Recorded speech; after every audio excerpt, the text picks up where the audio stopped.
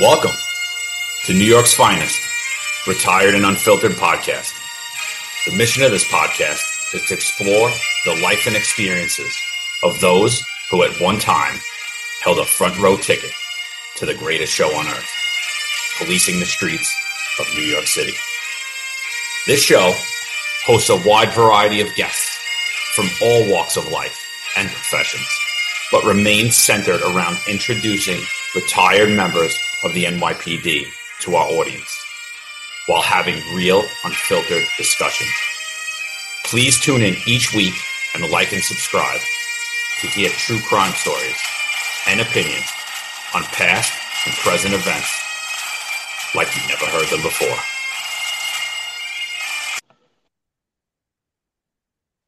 In 1972, we, the NYPD, were at war with the likes of Twyman Myers, a hostile media, a public who, for the most part, did not trust or like what they saw as the manifestation of the establishment. This was a brew for a hellacious and bloody year. The climate in New York was this. We cops were targeted for death. The us versus them mentality was a yoke on every cop's shoulder, worn like a heavy weight, carried daily with rounds and rounds of extra ammo to guard against everyone and anyone. In those mean 1972 streets, the only thing we could count on was one another, our brother cops and the superior officers we called boss. If only that held true on that particular April morning, what I and the rest of the country were about to witness would place an indelible black mark on the face of the NYPD, its uppermost echelon, the Nation of Islam, Police Commissioner Patrick V. Murphy, and Mayor John Lindsay, a dark, hurtful blemish that remains to this day. One that I myself could never and will never forget. We, the rank and file, were sandbagged by our own, the hierarchy of the NYPD. One of our brother cops, Philip Cardillo, was murdered and subsequently bastardized, then hurried into the ground in a cloak of mystery and dishonor, all in an effort to cover up a purposeful negligence of duty so blatant it defies belief. In short, we were betrayed by our fathers, the police commissioner and his deputies. It was the collusion of our own, Mayor John Lindsay, Commissioner Patrick V. Murphy, Deputy Commissioner Benjamin Ward, Chief of Department Michael Codd, and Congressman Charles Rangel, with the Minister Louis Farrakhan of the Nation of Islam. 6 in total, the circle of 6. To understand the backstabbing fully, we have to go back in time, back to one of the most brutal periods in New York history, back to a time when 10 cops a year were systematically executed in cold and calculated hits, back to one of the most traumatic eras in the storied New York City Police Department past. The place, Harlem, New York. The time, April 14th, 1972. Ladies and gentlemen, welcome to New York's finest retired and unfiltered podcast. I'd like to welcome Randy Jurgensen. Sir, it's an honor. Thank you for having me on the show. No, it's a pleasure. Randy, so I from what I read in the book, but could you just tell the audience where you grew up and how and why you decided to become a cop? I think we lost Eric. But if you could just go with that. Well, I grew up literally on the streets of the city of New York, 123rd Street and Amsterdam Avenue, which is 2 blocks south of 125th Street and Amsterdam Avenue. And if you stood on 125th Street and Amsterdam Avenue and looked east, you could see the Apollo Theater. This is where I grew up. I'm the oldest son of parents who were superintendents. I was maybe 16 years of age, and I decided that I was going to join the military. I and about at least four others, we went to. I was pestering my parents, to sign me, and my dad, in order, to get me off of my mother, and I'm not making it sound like it sounds that there was arguments and fights and stuff like that. No. So she signed. So with three or four others, I went down to 42nd Street, and I went in and joined the military. And when they asked for my father's signature, I said that my father had died. And they didn't ask for a death certificate or anything. So I went into the military, and I was quickly sent up to Fort Devens, Massachusetts, where I was caught. They caught me, and the MPs put me on a bus from Massachusetts, a civilian bus, to the Port of Authority, where my father and a priest they met me, and my dad said that he would sign if I would stay home for Thanksgiving and Christmas, and I said of course I would, and they signed, and on February the 20th, I made 17. And on February the 20th, which is my mother's birthday, off I went into the military to do 3 years. For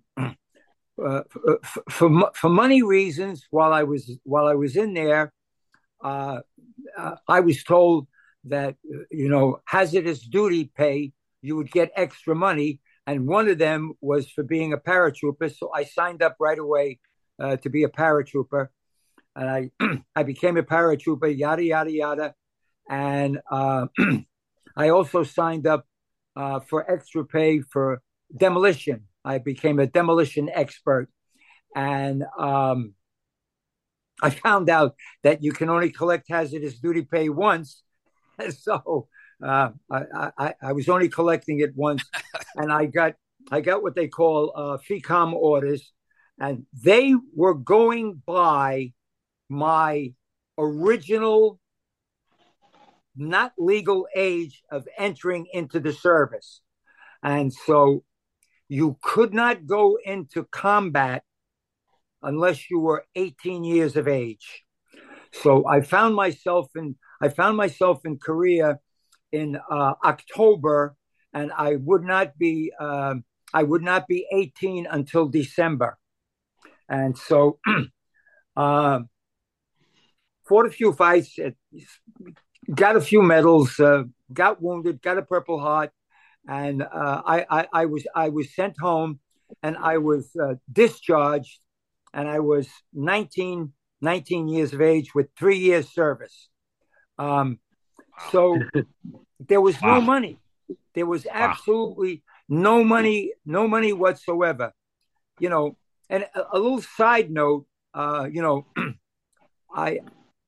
had earned some medals, and the last medal that I earned was a Bronze Star, along with the Purple Heart, and in a battle called Pork Chop Hill. I never got it. I never got the Purple Heart, and I never got it. It was an honest mistake. And guys, 56 years later, I got a call, and they sent me to West Point, which they closed down West Point, the whole museum, and a one-star general, a colonel. I don't know who the hell else was there. My family was there, and I was given the Purple Heart and the Bronze Star 56 years later. So, but in any case, I came home, and there was no work. I went back to collecting numbers, which was totally illegal. And of course, Randy, I just want to stop you right there. I got caught.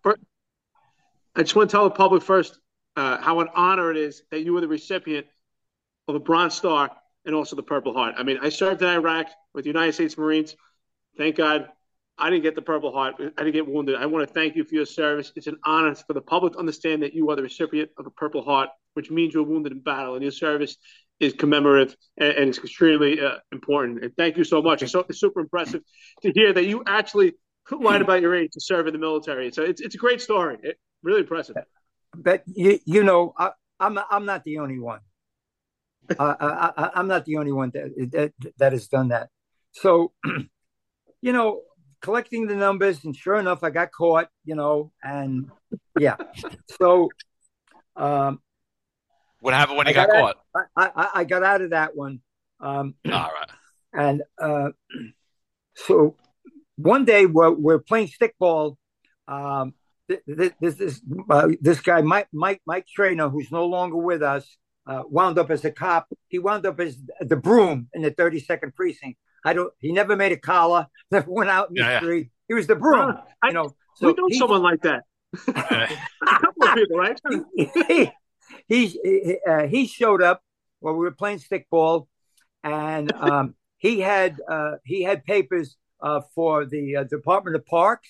He had for the post office, and he had for the police department. A lot of the guys that I talk to say, yeah, but the firemen, I don't remember the firemen.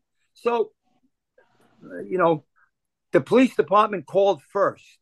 And so I went and I passed the test, and you being the Purple Heart or whatever, you could get some extra points, even taking the sergeant's test or whatever it was. Being a veteran, they were going to give you like 5 extra points or something like that. I never took the points. So the one other thing that entered into this is that when I came home, I was given a 30% disability from the VA. A shattered eardrum. I lost some teeth. I had 3 or 4 operations very, very close to my spine and so forth and so on. But if I was to take the disability, the police department would not take me. So I never took the disability, and I joined the police department. So to make it this long story short, I'm in the academy, and while I'm in the academy, look, I'm still collecting numbers, and now I'm steering to wire rooms, of which my father was going to, and my uncle. Of course, they're both arrested, and that would come up. That would come up later on as I was going to be a cop. So what happens, guys, is that I'm standing on the corner of 125th Street, and the people are coming up to me because they moved the wire room. They kept moving it, and they would give me the address, and I would say to the guys, "Oh, it's now located here. It's located here. Located here." And of course, I was being paid, and the guys that collected the numbers before it went to the bank, they gave it to me, and I would bring it over to the bank. So I'm standing there, and one day, 2 guys come up to me, and "We got you. We know who you are. Get up against the wall." And I get up against the wall, and they say, "Collecting numbers, we know what you're doing with the wire room and stuff like that. Come, you're in, kid." And I said, "Guys, can I tell you something?"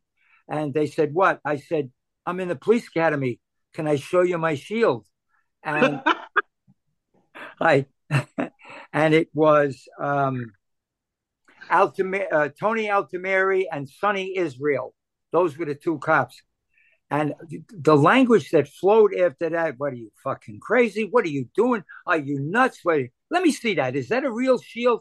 Well, long story short, they let me go, and I sort of stopped doing what I was doing. I go to the police academy. I graduate from the police academy. I get assigned to Spanish Harlem, the 2-5 precinct.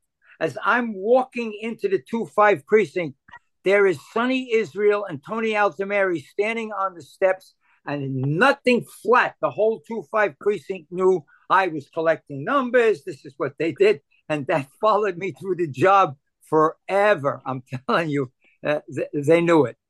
So I went into the 2-5. I made some, I lucked out. I made some pretty good collars. I got a medal, blah, blah, blah. And I was assigned to undercover narcotics. And I was street narcotics. I bought all over the city, $75 half loads. Most of it was junk, really shit. So I bought it. But And I did that for about 18 months. I let my hair grow, blew my nose all over myself. And you have to remember back then, and I am talking 61, 62. Back then, every cop really looked like Eddie Egan. No cops looked like me. And the job was run entirely, completely by, if it wasn't Murphy, it was O'Brien. If it wasn't O'Brien, it was Fitzsimmons. I mean, it was just totally Irish top to bottom, So undercover narcotics was very, very easy for me. I bought in Alphabet City, I bought in Harlem, wherever it was, because I didn't really fit the look of the New York City Police Department in 1960. So my last buy is in Alphabet City. And I go up, knock on the door, $75. I give it to him. And I'm going back downstairs, and I see sneakers and hands coming upstairs, and I know I'm in trouble. So I beat it back up, and I pounded on the guy's door. I pounded on his door, and I said, "You're next." And I ran up to the roof, and I went over the roof, three roofs, and I went down the fire escape, got out, and I walked out onto Delancey Street. You guys are cops.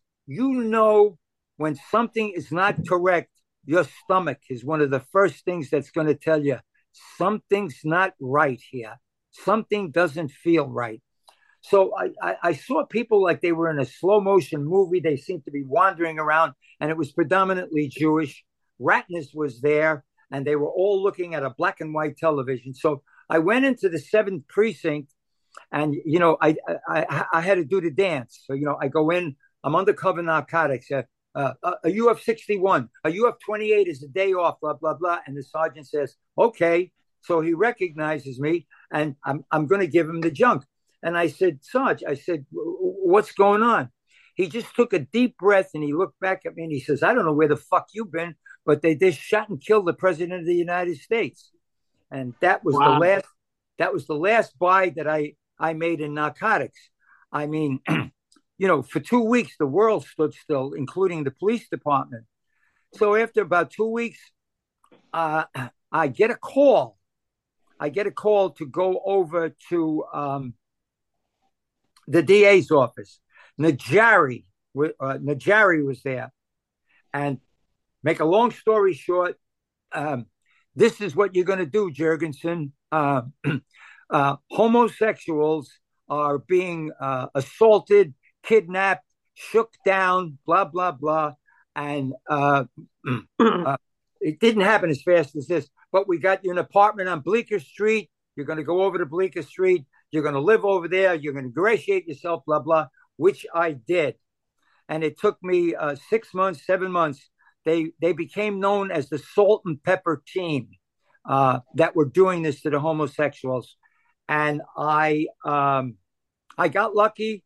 I got them, and 24 hours after I got them, I got the Gold Shield. And I was assigned.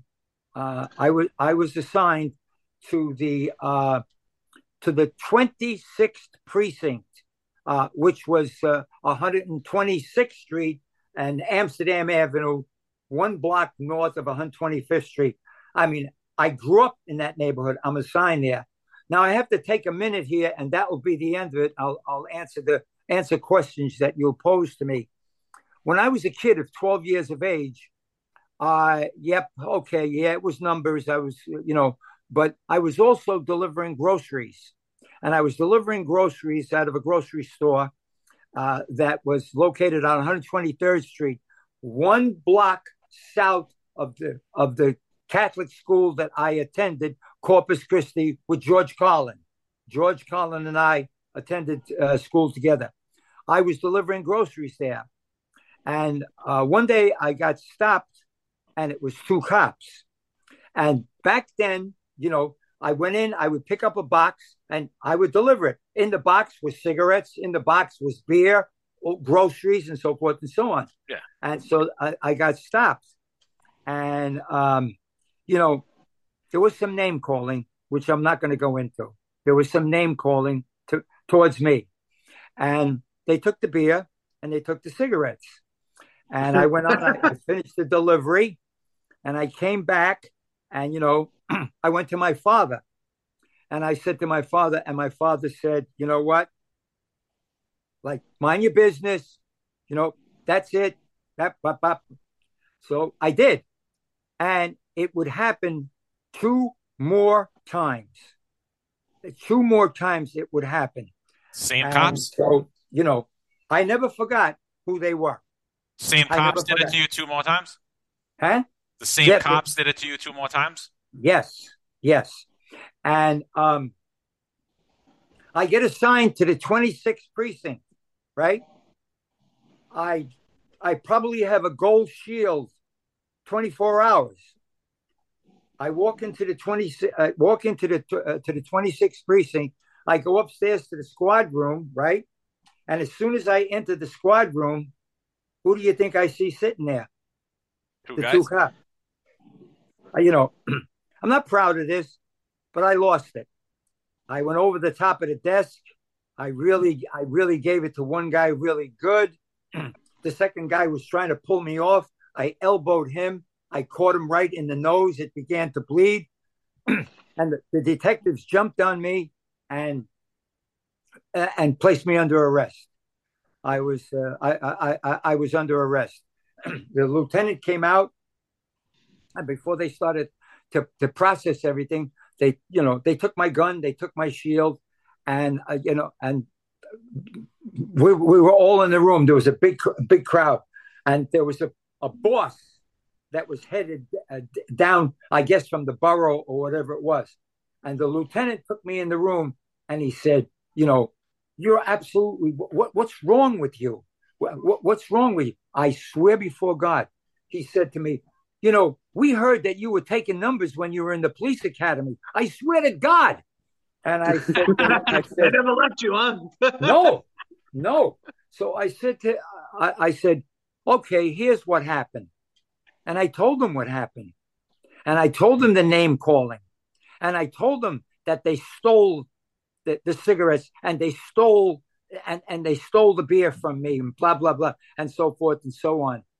And he just sat back in there, and he said, you sure it's them that did it? I said, it's them that did it. I said, they did it. And all of a sudden, I was left in his office, right? And he came outside. He came back inside. This took about an hour and a half. And he said, here's your shield. Here's your gun. He said, you're not working here anymore. You will get it. As far as I know, I was the only cop or detective that was transferred on a teletype. There were no orders transferring me from the 26th precinct. And you know where they sent me, guys? They sent me to the 28 precinct. And I would wind up doing 17 years in the 28 precinct, wound up in the DA's office chasing the Black Liberation Army. But I was working on the Black Liberation Army on April 14th, 1972. And if that's what you want to ask me, what happened that day or whatever, so we can go from there. Absolutely. Randy, could you just explain for everybody who the Black Liberation Army is to you, like as a whole, the organization? Okay. For as long as I was in the 28 precinct, it was located between, the old 28 was located between 7th and 8th Avenue and on 123rd Street. So if you went over to 8th Avenue and you made a right going down 8th Avenue, halfway down the block between 123rd and 122nd, there was a storefront there, and it was the Panthers. The Panthers were the storefront there. As long as I was in the 2-8 precinct, I was very, very aware of Mosque number 7, which was located on 116th Street and 8th Avenue, right? Minister Louis Farrakhan's mosque. I knew it was a militant mosque, and most of what was coming out of the mosque was hate. And it was hate towards the Jewish people. There were name calling. He called them kikes. That was what really was coming out of the mosque. And being in the military, as I was, I recognize, and you do, when you work in a precinct, and this is not a racist remark, where it happened to be all black, and 80% of them were doing heroin, nodding out on the street and so forth and so on. When you see somebody that's dressed in a suit that doesn't fit, but a white shirt and a red bow tie, you know damn full well, they're not reflective of the neighborhood. They're not, and I'm positive there were white neighborhoods that were the same way with the heroin users and so forth and so on. I'm not separating the people. So I saw that immediately right away. And so did everybody else, I never had any trouble with the mosque except once. There was a guy in Harlem Hospital that was damn near beat to death. And I went up to interview him, and he said the Muslims did it. The Muslims did it. And so I took the report. I mean, he was beaten. I took the report, and naturally, I went with my partner, and I went and I knocked on the door of Mosque number 7. And I was greeted by a man called Captain Josephs. His nickname is Yusuf Shaw.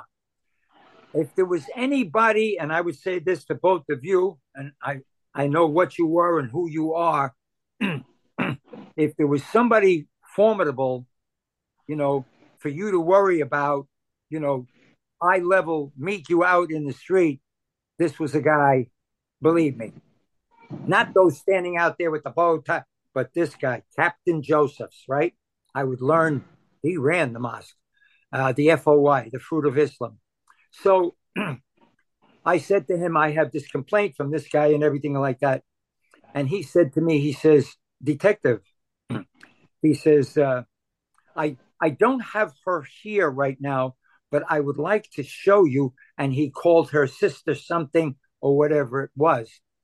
And this guy, that was his girlfriend or his wife, sent her to the hospital, broken nose, everything else that there really was wrong with her, right? And he said, we took care of the problem that was here in the mosque, the way he phrased it and stuff like that. So I said, okay. So it was almost like a wash. And I put out, if there's any further developments on the DD5, if there's any further developments in this case, blah, blah, blah, blah, blah, blah, it will be investigated and blah, blah, blah. I didn't put down what they did and so forth and so on. So was it a favor to the mosque? No, it really was not. I knew where this was going to go, where this was actually going to go. So that was my only encounter with the mosque. So come, and I knew about the Panthers.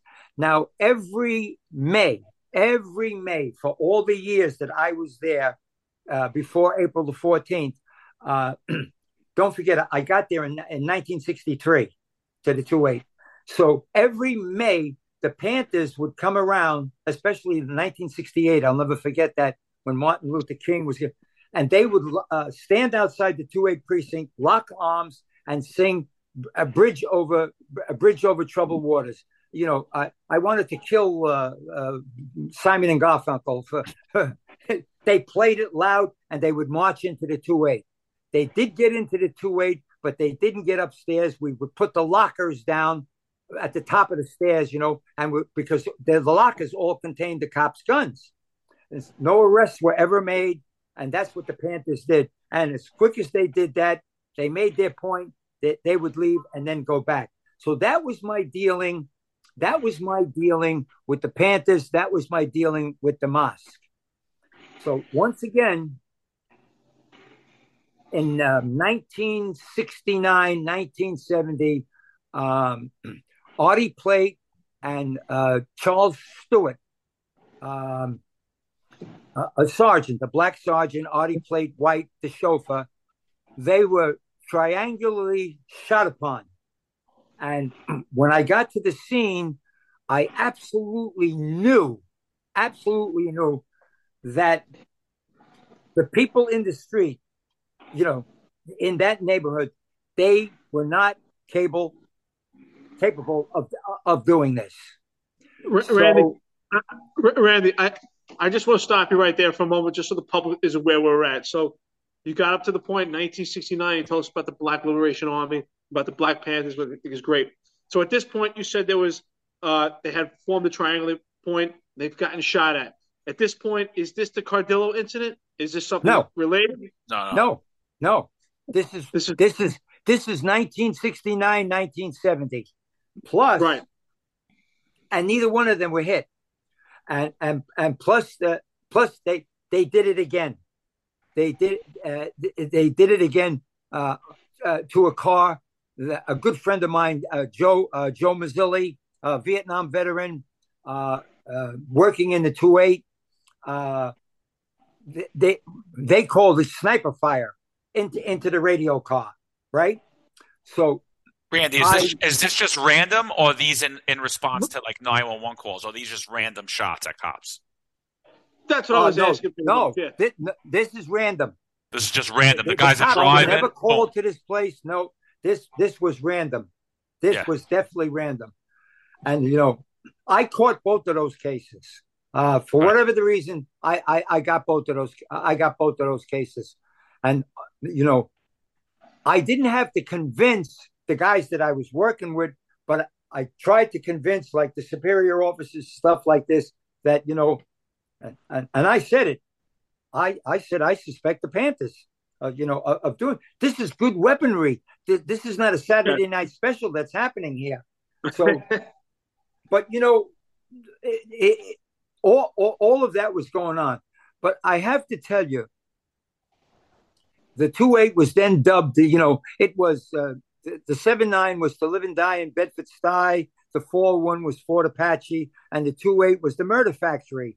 So there was so much work with the homicide. We got 102 homicides for 4 years straight. 102 just in our precinct. When they were killing 2,000 people a year in the 70s, the 2-5, the 3-2, and the 2-8 made up the 6th division. We got 500 of them. We had 500 of those homicides, all ground balls, except when they started killing the cops. You had a fourth of all the homicides in New York City? Yeah. 1/4 out of the 2-8? Yes, for 4 years. And these are small precincts, too. I mean, this is... No, the 2-8 is the smallest. Right. The 2-8's the smallest. The 3-2, yeah. But the 6th division would fit into Fort Apache. It would fit into the South Bronx, yeah. There was no picnic up there, and the 7-9 was no picnic, believe me. So once again, I then, in 1971, this is a full year before Phil Cardillo, Piagentini and Jones are killed. And look, the mission papers come in. There's no two ways about it.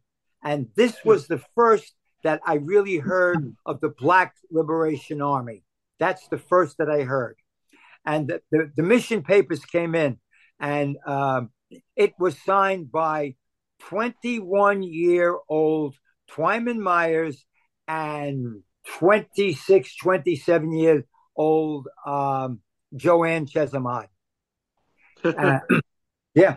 Let me tell you something. Let me tell you about the Black Liberation Army guys, right? Most of them, and you appreciate the time, 1971, 72. Most of them were going to community college. Yes, they were. Joanne Chesimard's parents, which I interviewed along with an FBI agent, they were well-educated people, not because they were black. I'm saying, no, they were educated people. I mean, Joanne Chesimard really didn't lack for too much growing up of anything. I never could figure out Twyman Myers. Twyman Myers was just a stone killer. So I remember getting there. I remember getting there that night, and of course I undressed Piagentini and so forth, and I saw where the gunshots were and so forth and so on. And from that point on, which was 1971, May of 1971, I was yanked out of the 2-8. I was yanked out of the 2-8, and Seidman said to myself, to Nick Cirillo, Tom Toomey, Mike DeSalvatore, and the other guy's name always escapes me.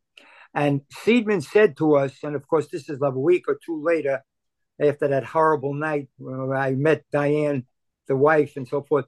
Seidman says, exact words, go get these bastards, don't come home until you get them. And for 2 years, that's what we did. I went to Atlanta. I went to St. Louis. I went to Denver. I wound up in San Francisco, where, not by myself, where we got bottoms in Washington.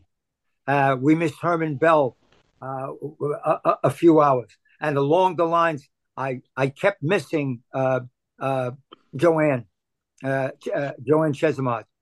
So I was working on the Black Liberation Army when I was sitting at 125th Street on April the 14th, 1972. I was sitting on the Black Liberation Army when the 1013 came over from the mosque and Phil Cardillo.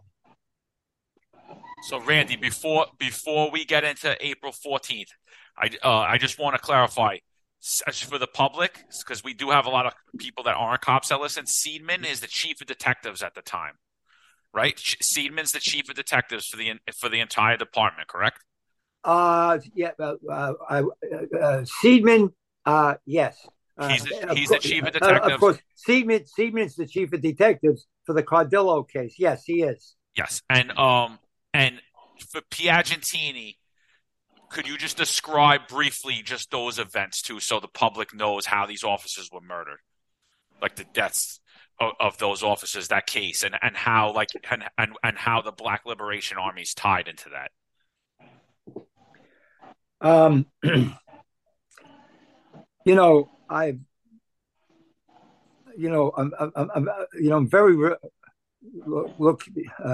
very reluctant to even go into detail. All right, don't even do it. In fact, when Baden was on the stand, we'd asked the family, to please leave the courtroom, but okay. All right, here's what happened. If you don't want, just briefly, just an overview. Okay. I don't want to upset you. Just so Piagentini and Jones had never worked together. The the people in that sector, one was in court and the other one was sick, so it was an empty radio car, and so Piagentini and Jones were put into the radio car. They were seasoned. They were seasoned cops, and what the Black Liberation Army would do, we didn't know that at this point. What the Black Liberation Army was doing, they were calling 1013s at various locations, and I'm telling you, they were well done, and they would time how long it took for the radio cars to get there for the 1013. So how many practice runs, I don't know. So one night they decided in the projects, and a call comes in that it's a domestic dispute. And so Piagentini and Jones, they respond, they cross over, not even their sector, they crossed because the sector was doing something else. And guys, you're on the job. You did all the time. The domestic, you know what it is. He's had too much to drink. And by the time you get there, she don't want him arrested. But okay. So what? So they get out of the car and they're walking, and as they go walking, triangularly fired again, and they are relieved of their weapons, and their weapons are used against them. Their own weapons are used against them. And Piagentini's gun is taken as a trophy. It's kept as a trophy. Now, when I got the call, I did not go to the scene, and I have a habit of doing that because the answer is in the hospital.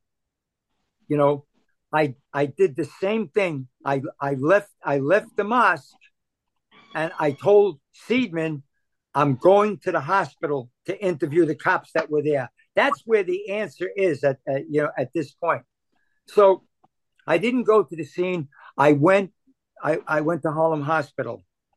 I mean, it looked like half of Manhattan North was there. So I got there, and the crying, the yelling, the screaming, and stuff like that. And I met Sergeant Kirkland, the second whip, and I said to him, "Are we talking to them?" And he said to me, Jones is in the operating room. He said, and Piagentini's downstairs. They do have a morgue, if you will, at Harlem Hospital. So I went down there, and there were 2 or 3 detectives down there, and I undressed them. I undressed them. I noted quite quickly that there was no gun. That was the first thing, and that's not the first time that happened. So I noticed that there was no gun, and he'd been shot and mutilated. I'll tell you that now. And so Jones, while I was down there, I don't know who brought the news that Jones died. I never did get to see Jones. I didn't. So upon doing that, I then went over to the locker, and I broke into his locker, and I took out, what I had to take out, and we weren't vouchering anything at that particular time. We were still in the steps of it. And then here's the hard part, guys. It's 2:00 in the morning, 2:30 in the morning. I'm with the mayor. I'm with the police commissioner, and the chief of detectives, and down a long hallway. Here comes Diane Piagentini, mother of 3, all under the age of 7, and the mother of 3, and she's coming down the hall, and she's accompanied by a priest, and I don't remember if there was a PBA delegate or not, but they went and got her. They went and got her, and the introduction and so forth and so on, and she looked directly at me and she said, "Can I see my husband?" And I said, I said, "Mrs. Piagentini," I says, "not at this time." I said, "Yes, of course." I said, "He's not alone. He's with me." And I really forget really what I say, and and then of course she's taken into a room, and they all went to sit down, coffee, cigarettes, and all that, and I left, and and I left. Of course I didn't go home, and I met a couple of other detectives there, and what I really wanted to get, was, and I couldn't get it from the lieutenant that put them in the car and stuff like that.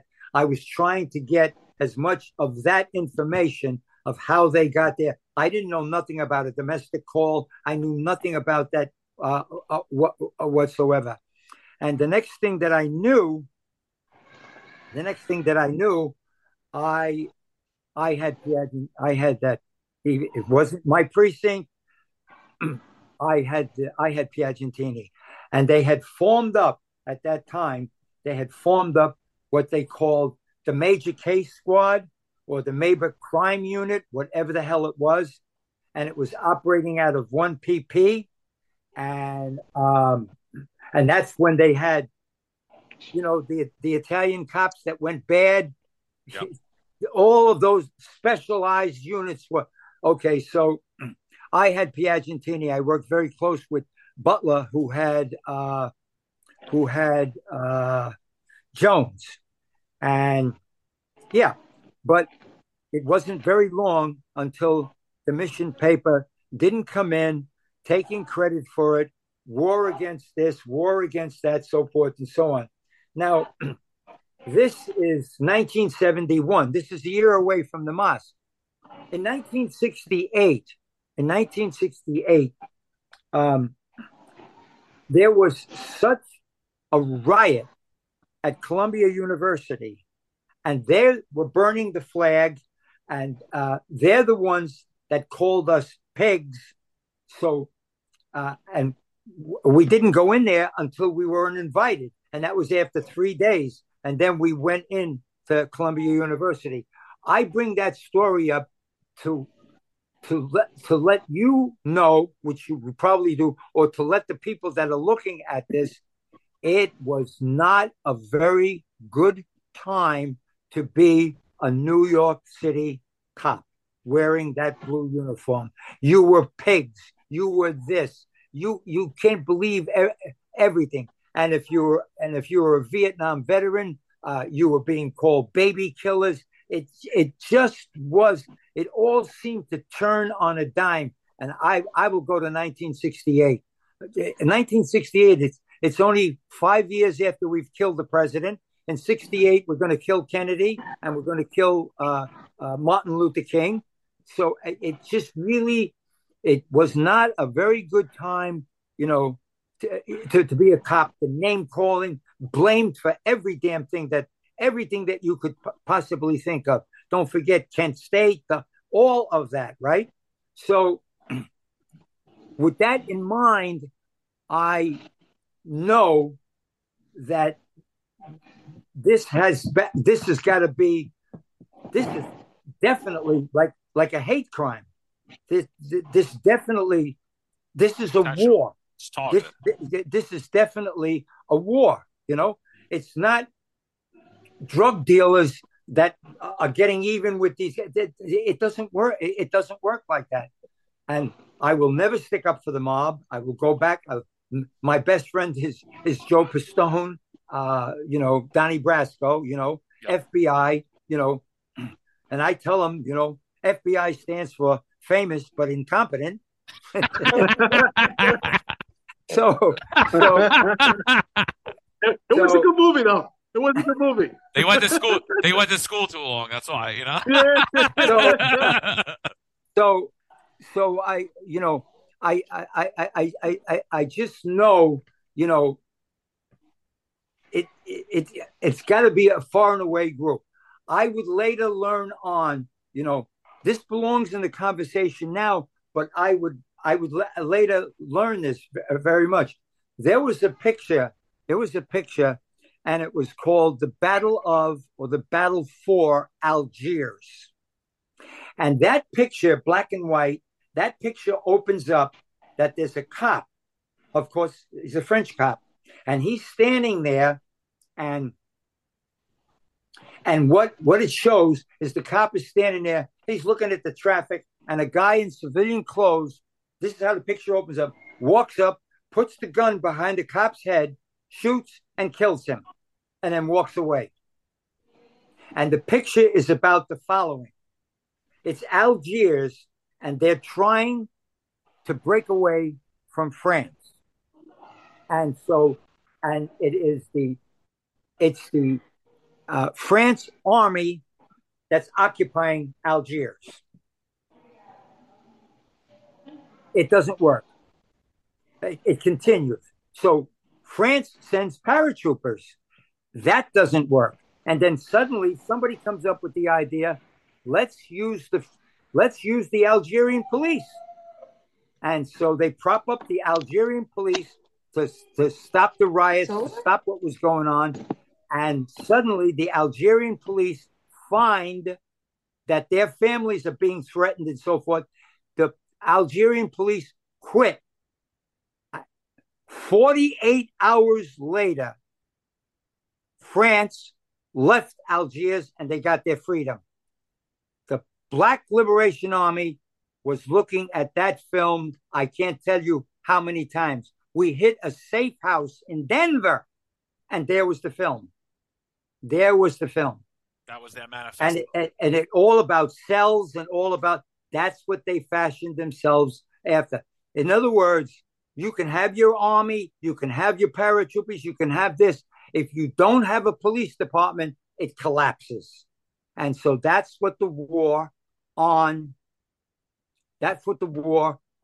cops was to be about with the Black Liberation Army. So all of that happened.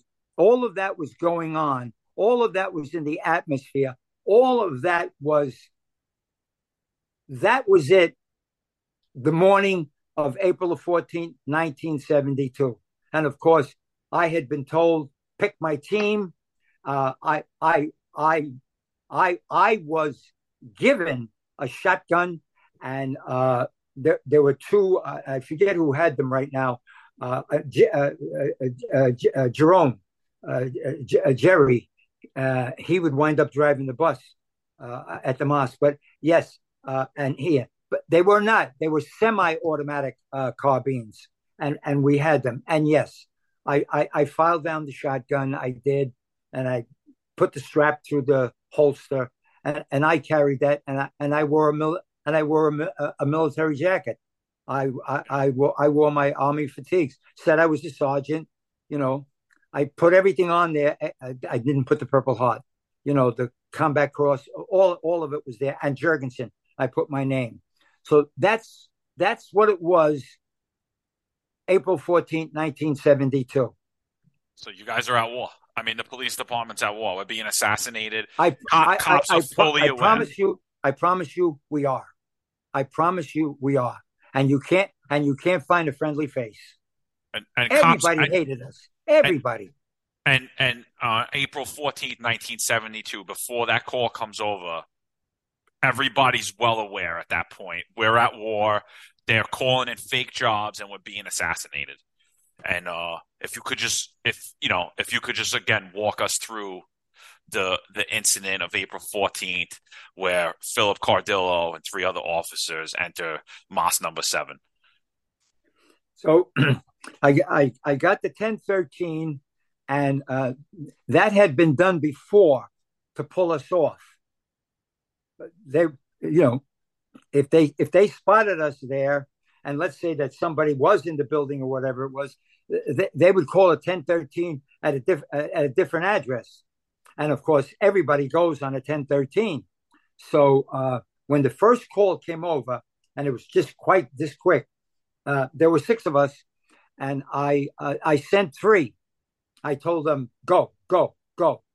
And we all had our own band. We all had our own band. So when I'm talking to them, nobody in Manhattan North could hear us. We were on our own band. So I said, go. And so they started off.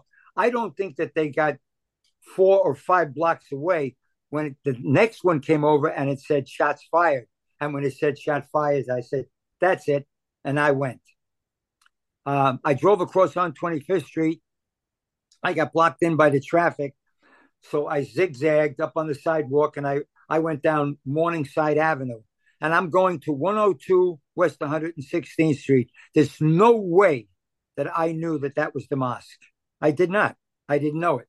So I get to 116th Street. I'm exactly 2.5 blocks away from the mosque. And so I make the left, I go down, and I get to the next avenue over, which I believe is Manhattan Avenue. And I see the crowd, and I see and I could see it.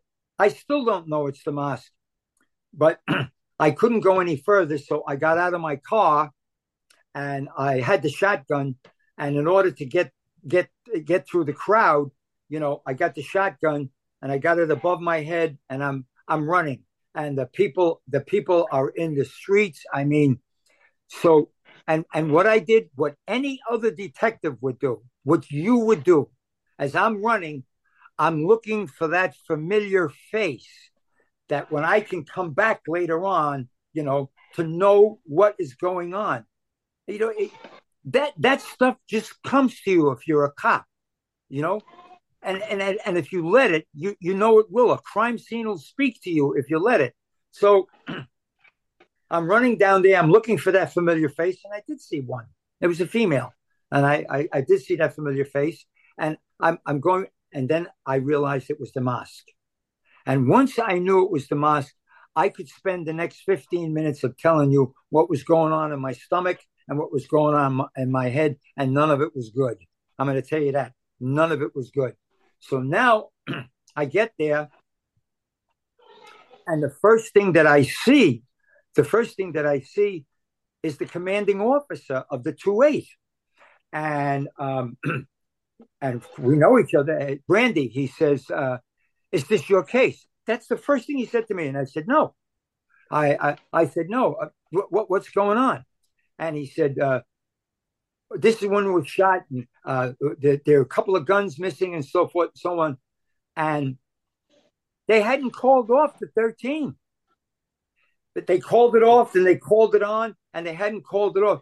Look, so it was not by me. So it was called off, and I went into the mosque. I opened up the door. I went into the mosque, and all I saw were bullet holes, and I saw blood. I saw that both windows were broken. It's just observation. That's all it is. This was on the first floor, right? It's not being Randy? Yes, right. It's not being this great detective. I observed these things, and so I went downstairs. And when I went, and I'd never been there, and I went downstairs, and there I saw a group of cops. I can name them, and they had maybe 10 or 12, and they were Muslims up against the wall over there. Rudy Andre actually had handcuffs on one right there. So I said to Rudy, I said to Rudy, and I said to the other one, I said, what, do you know what happened here? No. Phil's upstairs. Phil's upstairs. He's badly beaten in this. They didn't know Phil was shot. None of them knew Phil was shot, including Vito, his own partner. So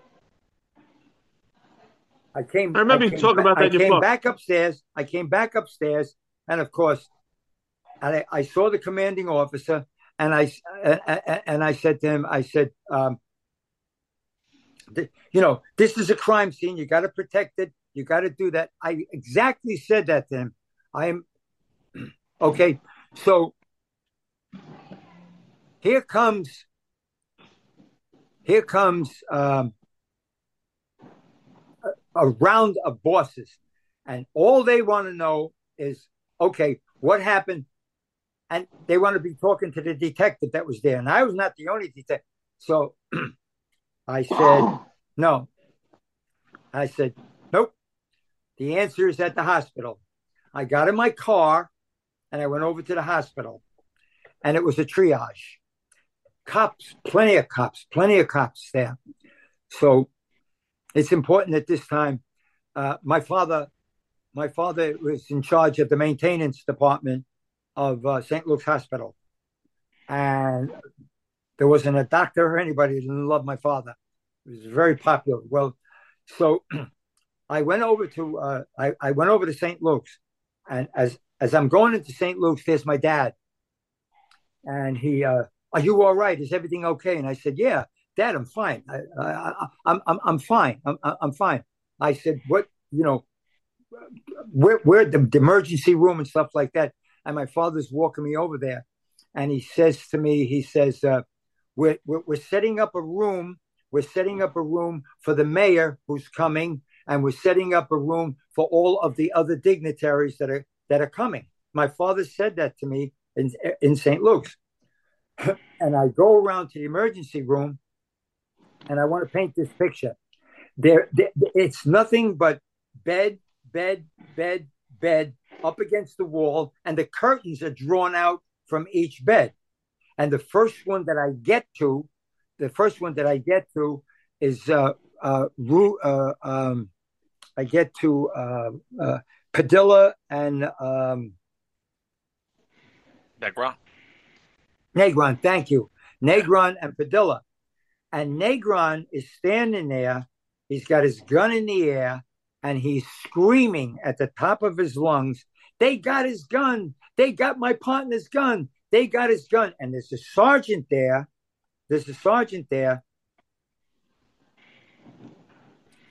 Look, these guys are dead. They're not there. And I don't think that Padilla was fit for duty. Can we let it go at that? Yep. Okay. Understood. So, Understood. Not Padilla, I beg your pardon, Negron. And Understood. So I said, all right. So I went over and I said to Negron, I says, give me the gun. I says, give me the gun. And at that point, Negron began to convulse. And he was almost convulsing right off the table. So they grabbed him, the orderlies, the doctors, they were holding him. And he was just out of it. And he was beaten. He was just out of it. And once again, he didn't have his gun. I didn't see Padilla's gun. So now I went around. I went around to the next one, and there was Rudy Andre, and he was beaten, and he was bleeding. And then I went to the third one, and Rudy Andre, how he got there after I saw him downstairs at the mosque is still a mystery to me. So I went to the third one, and there was Vito, and his first words were, "Randy, they shot Phil. They shot Phil." And I said, "Vito," I said, "this hospital has a reputation," and I testified, "this hospital has a reputation of never losing a cop. So don't worry about that." Now, from his eyeballs and his mouth and his ears, Vito was bleeding. And they were taking care of him, and he was bleeding. I didn't know it at the time, but the fracture in the ankle. And so I said to him, I said, "Vito, you got to come back with me to the mosque." Okay. I said, "Vito, you really have to come." And the nurse, whatever the nurse was saying, she says, "No, he can't. The doctor needs to go. We're going to have X-rays." And I said, "Vito, you're going to come with me?" And he said, "Yes." Now, I want to tell you something about Phil Cardillo. When I was a uniformed cop in East Harlem, I used to go into this. Yeah, I'm doing this to death. I used to go into a place called Ideal Florist, and it was Frankie and Tessie. And Tessie was Phil Cardillo's aunt. But that's not the reason I went in there, because I didn't even know about Phil Cardillo. I went in there because Frankie was taking numbers, and I would play my numbers in uniform. So I used to hit, guys. I used to hit. So one day, Phil's in there, and Frankie's telling me, look, he wants to be a cop, and he wants to be able to use your name and everything. And I said, yeah, sure, go right ahead. That was Phil Cardillo. I totally forgot about that, never even remembered it, yada, yada, yada. So that's the Phil Cardillo story that I knew him. So I get this towel, and I soak this towel as wet as I can.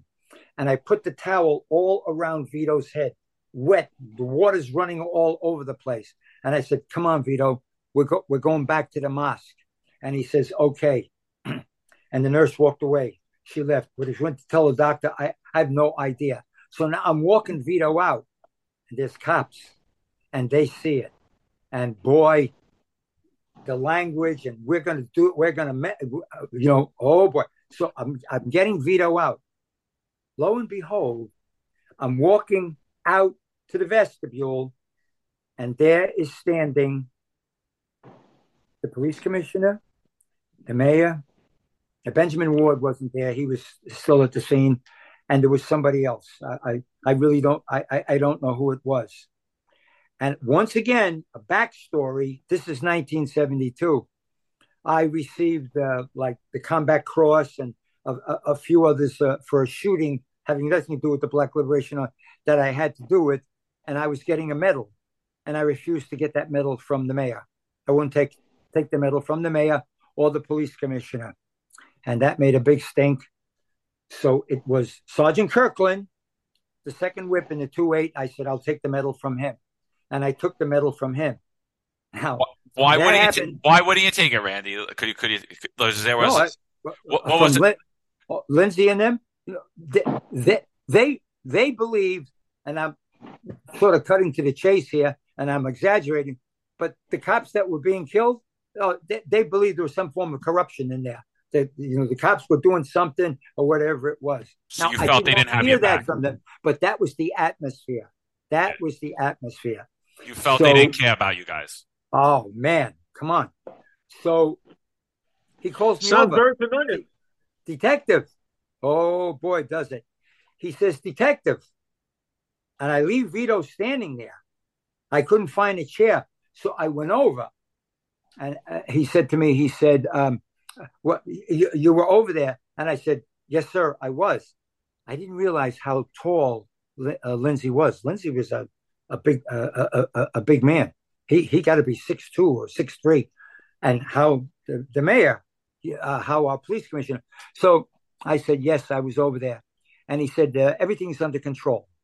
He says, "Everything is under control over there," and I said, when I left there, I said they were still calling 1013s. I said there was a lot of people in the street, and I remember distinctly saying that, and I testified before the grand jury with that.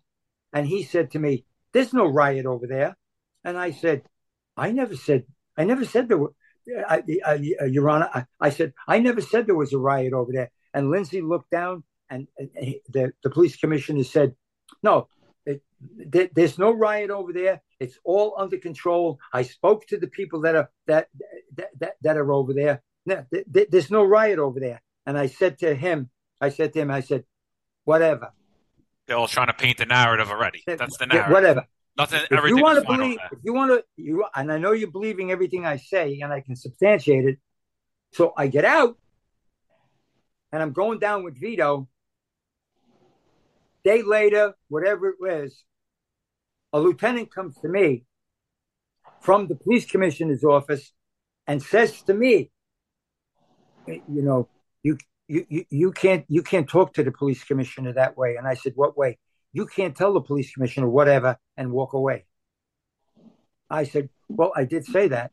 I said, "Whatever." I said, "You know what the conversation was?" And the lieutenant says, "Randy, I'm on your fucking side all the way with those people, but you can't do that." And I said, "Okay, Lou." I said, "Well, I apologize." He said, "No, it's done and it's over with," for saying whatever. Whatever. Thanks, Kate. Now, Randy, you would get along great with John and I. We don't play well with politics either. Randy, and just real quick, could you just tell everybody why you're taking Vito there? Like, so on people understand, you're taking him there to do an ID, right? Well, obviously, Phil is shot. I mean, Vito's there.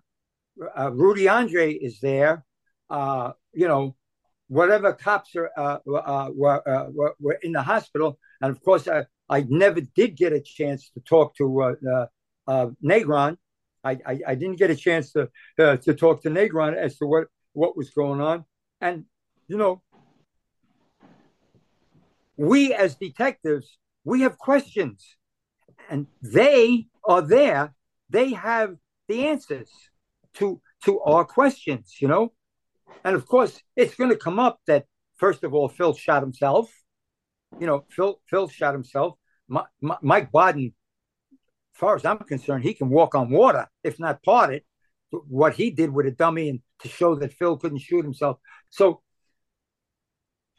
this is why I'm bringing Vito back. Now I get to the door, and there is Benjamin Ward and a Muslim, which I don't know.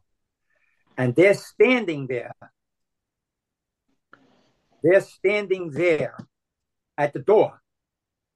And Benjamin Ward says to me, no uniformed personnel allowed in the mosque. And I got Vito with this towel. And I said, all right. I said, okay.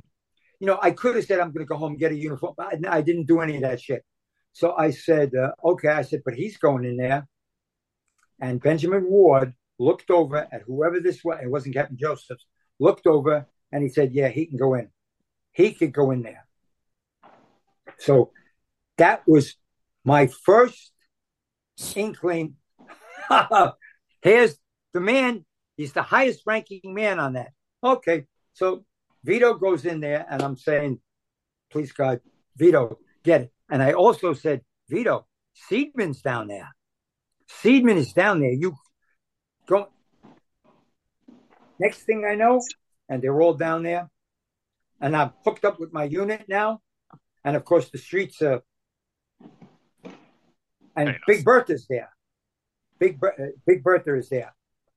The ESU truck, right? That's what you guys called Big Bertha, the emergency service truck? Yes. Loudspeakers, the whole thing. And when I went away, the cops were ringing the mosque. When I came back, it was the Muslims. And the cops were on the far corner. And the people were doing whatever they wanted to do. They overturned my car. They overturned the other car. There was some small fires. But the main stuff, there was stuff now being off the roof, coming off the roof. So Benjamin Ward gets on Big Birthday, takes the microphone, and his first words were, all white cops return to their command. He said it more than 2 or 3 times. And, and he used the word black, and all black cops remain on site. Now, I'm out in the crowd, and one of the cops came to me, and it might have been my own team, and said, what's a block cop? A block? What is a block cop? And always remember, guys, and you're in the military, the police department is a semi-military organization. A command given or an order given, it's expected to be obeyed. We are a semi-military organization. So, I said, no, he's saying black cops. And, they were dumbfounded. The cops were dumbfounded. Return to your command. So what that would do would leave the 2-8. And half of them were over at the hospital. And the other half were downstairs with prisoners, they thought. So that's what it was. Now, later on, I would find out that there were the bosses outranked the 12 black cops that stayed. Now, there was one car from the 3-2 where they were black and white. And the white guy didn't want to leave and so forth and so on. and and they exchanged ammunition. I testified to that they went, they did, they left. And so when they left, right, I took my team, and I walked away. I walked away only to find that the car had been overturned, and but so I walked away. Now we still have our radios. Hal, the commander of the 2-8, calls me on the radio and says, Jurgensen, and he gives the number 10-2 or 10-1. I forget what it is. That means meet me. Yep. That means 10-2. so. You got a good memory. You were right. 10-2. 10-2 the command. Right. I left. I left my team. I went back up, and he said, Randy, somebody's going to be killed. Somebody would be killed. You have to go up on this roof. And by now, there was some bricks coming off, and there was a bus with people that were trapped in there. There was a bus. It couldn't go forward. He says, you got to go up on the roof and stop that.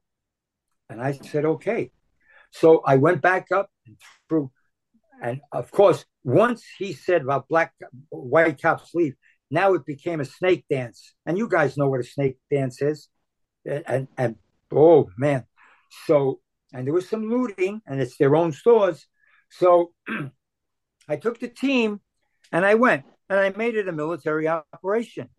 And I went in there on the ground floor, and I found the stairs, and I went up to the first floor, while D'Alessio stayed with a carbine on the ground floor.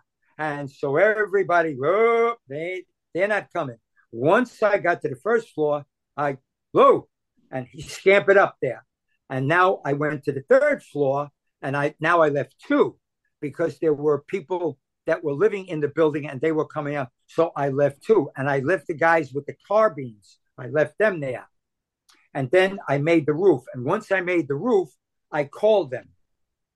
I called them, come on up. And they stood by the doorway of the roof, right?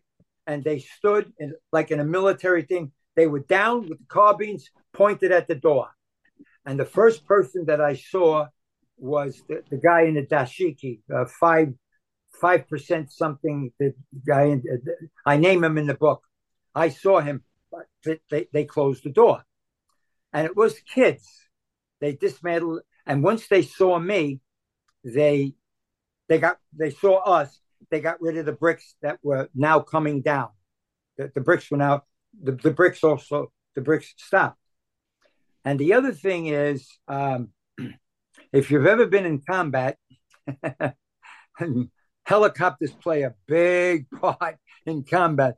That helicopter came so low over 116th Street, the dust was coming up from the roof and stuff like that. And I was just waving my badge. I was waving my badge at the guy with the helicopter. Boy, so he sort of backed off. And as soon as he backed off, there was the door. And here comes the inspector. And he came through the door with his chauffeur. And he came with 5X Kenyatta, 5X Kenyatta in the dashiki.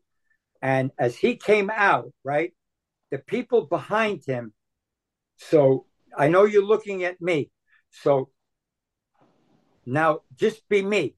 What I'm seeing is him coming out, and then all the people from the street coming out, and they're going around the roof, all going around the roof, forming like a semicircle, and we're all the way in the back. We're in the back, so we're not surrounded because we got the back of the roof on us. But if there was one person, there was 50, maybe more. And the guy comes over. The cop comes over, and he said, "I have to search you." And I said, "You have to do what?" I have to search you. So D'Alessio was there, and D'Alessio said, "You're not searching me. You're not searching me." And the guy says, "I have orders to search you." And I said to D'Alessio, "I'll handle this." I said, "I'll handle this." I said, "All right." I said, "You want you want these weapons, the carbine and the rifle. And he said yes. And I said, I'm not giving up the carbines. I said, I'm going to tell you that right now. I'm not giving up the carbines. Wait, but Randy. I will give up. I was afraid that those carbines would wind up in the hands if they ever stormed us. So Yeah, that's I wasn't being obstinate. I was thinking that. So I said, but you can have the shotgun. So I broke the shotgun down, but I kept the I kept the numbers on the. It wasn't the breech; it was the handle. I kept that. So I gave them the wood and I gave them the barrel. But I kept this. I didn't keep that. I was afraid there was getting in the crowd. I kept that to show that this was a legitimate gun issued by the police department. So they took it. They took those. They took it, and he turned around and he walked off. And we were on the roof with 50 to 60 people. And there was only one way off that roof. So I said to the guys, okay, follow me. And I went to D'Alessio and I said, do not, under any circumstances, I said, give up that carbine. I said, damage it before you give it up. We're gonna be up, we're gonna go. And we started. And we started down the stairs with them following me. And they did part. They were parting. We were going down. There was names. And yes, they were spitting. They spit on us. And we were going down. And as we made it to the first landing, and somebody threw, and I'll never forget it, somebody threw a Pepsi can. And the Pepsi can hit one of the guys. No damage done, but that was it. That's what did it. Then they rushed us. And I was using the the weapon to get out. And we made it out into the street. And we went for the radio cars. And I made it into the radio cars when, again, it was San Pedro said, they got Jerome. We didn't call him Jerome. They got Jerry. And I looked, and they had Jerry, the black cop. They had him. So back out we went. No cops. There were no cops there. So we just our crew. We went back out there, and we got Jerry. And yet we did some damage. Getting swinging, doing. Yes, we did. And so we got back out, and I got into the radio car, and they crashed in the window in the radio car. It was like a boom, unbelievable. So I got out of the radio car, and unbeknownst to me, there's a guy standing on top of the radio car. And then Louis D'Alessio and them were behind me. And the guy let go. And that bag that you see in the picture is a brick. And that brick hit me. And as it hit me, at the same time, Louis D'Alessio is firing a shot. I was totally convinced I was shot. Now, some of the rest of it gets a little blurry to me, but somehow or the other, they dragged me over. We made it to the bus. We made it to the outside of the bus. And of course, you got to throw some humor in here. My wife to this day would probably run off with Elvis Presley and leave me, and on the side of the bus is this big Elvis Presley sign on the bus with me standing there, blood coming out of all of it. But there's Elvis Presley. So we made it onto the bus, and I kept saying to D'Alessio, I'm shot. And I said, I don't want my father to see me like this. I don't want my dad to see me like this. And then I saw all these hands coming into the bus. And then, like, all bets were off. And so I took out the remaining two guns, and the first person through the door on those buses, that was it. And then Jerome, he ran to the front of the bus, took the bus driver out of the seat, and he drove the bus up onto the sidewalk. And on the corner was a newsstand and a telephone, and he took it out. And he drove the bus clean across 116th Street. And when we got across 116th Street, of course, the people and stuff, but they unloaded the bus, and I went by radio car to St. Luke's Hospital. And when I got to St. Luke's Hospital, they came out with the gurney, and I refused to get on the gurney. I didn't want my father to see me like that. Remember, I'm shot. I'm shot. And I started to walk, and I went down. I did some damage to my knees and to my forearm. I went down on the sidewalk, and then they put me on the gurney. And dear God, there was my father. And I kept saying, Dad, I'm sorry. Dad, I'm sorry, and so forth and so on. And then I learned I wasn't shot. And that's the first time I learned that I wasn't shot. And they also found and treated for a human bite. I had a human bite on my neck. And down in the next two were there was Ray San Pedro and Louis, but they were let go. They were let go on the first day, and I was in the hospital for, I guess, 4 days. And Joy Cardillo would come every morning before going down the hall to see Phil, to see how I was, and so forth and so on. And here's something else that's a memory that to this day, 1PP and them can't get it. When I really came around at one time, because I was in and out of it, when I really came around, I found my room full of 11 black cops. The only white cop in there was Jimmy Aricchio. And they were smoking cigars and fooling around with the nurses. And they came over to me. They showed me the newspaper, and they were all black. And they said, little brother, we're going to take care of this. And they were all black. So on the fourth day or so, and Ray Kelly, by the way, was in charge of the detail, who would be the police commissioner, Ray Kelly. He was in charge of the detail of keeping the cops outside our doors for all of us that were in the hospital. Forget Phil, the PVA was all over that. So my father came to me and he said, son, Phil's not going to make it. Phil is not going to make it. And I said, okay. I said, thank you, Dad.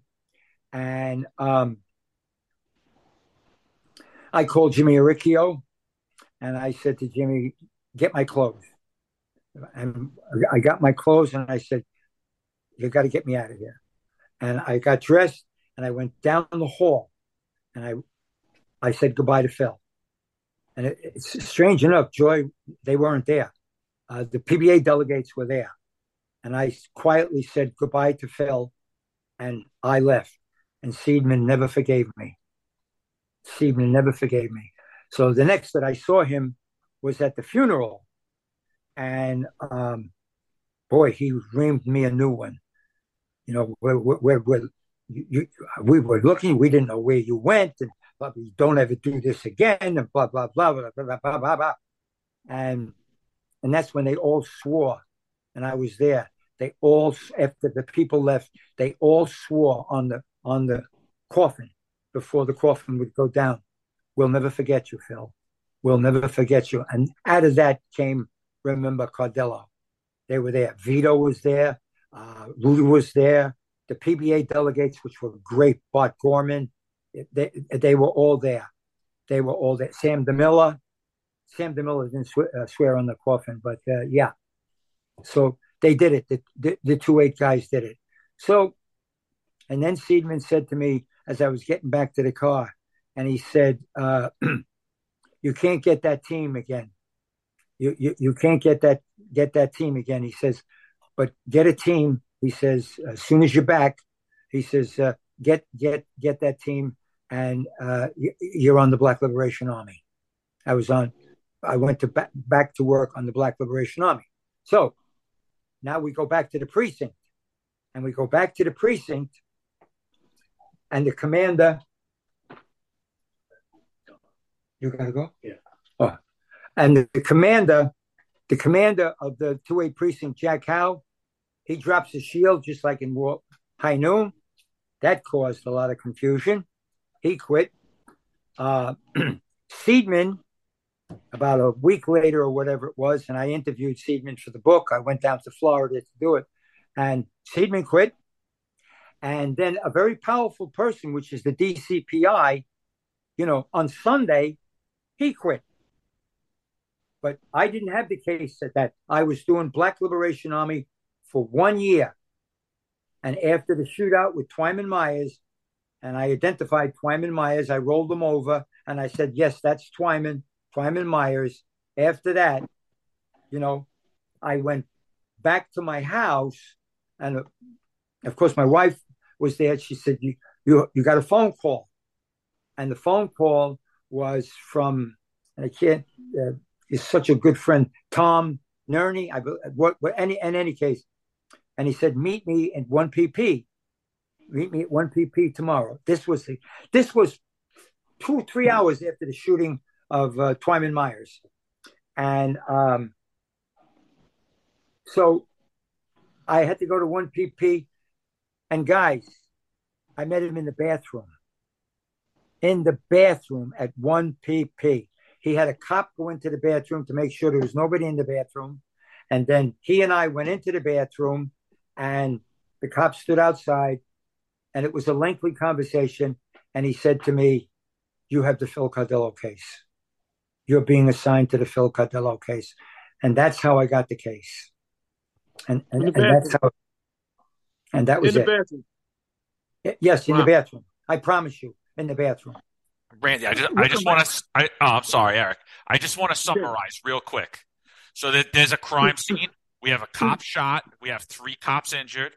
A deputy commissioner from the NYPD impedes in the investigation. Doesn't allow cops in. Right? Doesn't allow cops in. There's an active riot going on. You were already told prior that it wasn't a riot. You go up to help clear a roof during the riot as they're throwing bricks down, and an inspector from the police department comes up there, disarm you guys, leaves you for dead. You fight your way through there. You go back to get treated yourself. You're a victim of that riot yourself, and so is everybody on that scene. Your fellow brother was assassinated. And the police department basically, and now here you go. You know that the world's against you, the mayor, the commissioner, there's all this political play against you. Everything's at work. And now you're assigned this case. And Eric, I'm sorry, I didn't want to cut you off. Did you have something? No. I was just summarizing. That was fantastic. I just want to ask, on the rooftop, was anybody there with the suit and tie that you described earlier? Was it orchestrated? Was it people from the neighborhood? Who was on that roof? Well, on that roof, obviously, was a deputy inspector and his chauffeur, and I gave you his name, it escapes me. 5X Kenyatta, and he had a sword. He had the sword, and he's dressed in the garb and stuff like that. He really just stood there. He didn't say anything, but yes. But it seemed like they were together. Oh, right. Oh, no doubt about it. It was orchestrated, right? They definitely spoke together and planned out that they were going to go disarm you. Yeah, no 2 ways about it. And by the way, when I got back working, and this could be a month later, I got a call. In fact, I got several calls. Come over and pick up the shotgun. I wouldn't. I didn't go over and pick up the shotgun. I didn't. Finally, I did, but no, I didn't. And so, I just want to ask: at this point, with this riot, with the incident that you had, did you guys have a manifest at this point of the Black Liberation Army? Was there some type of manifest of this security at the mosque?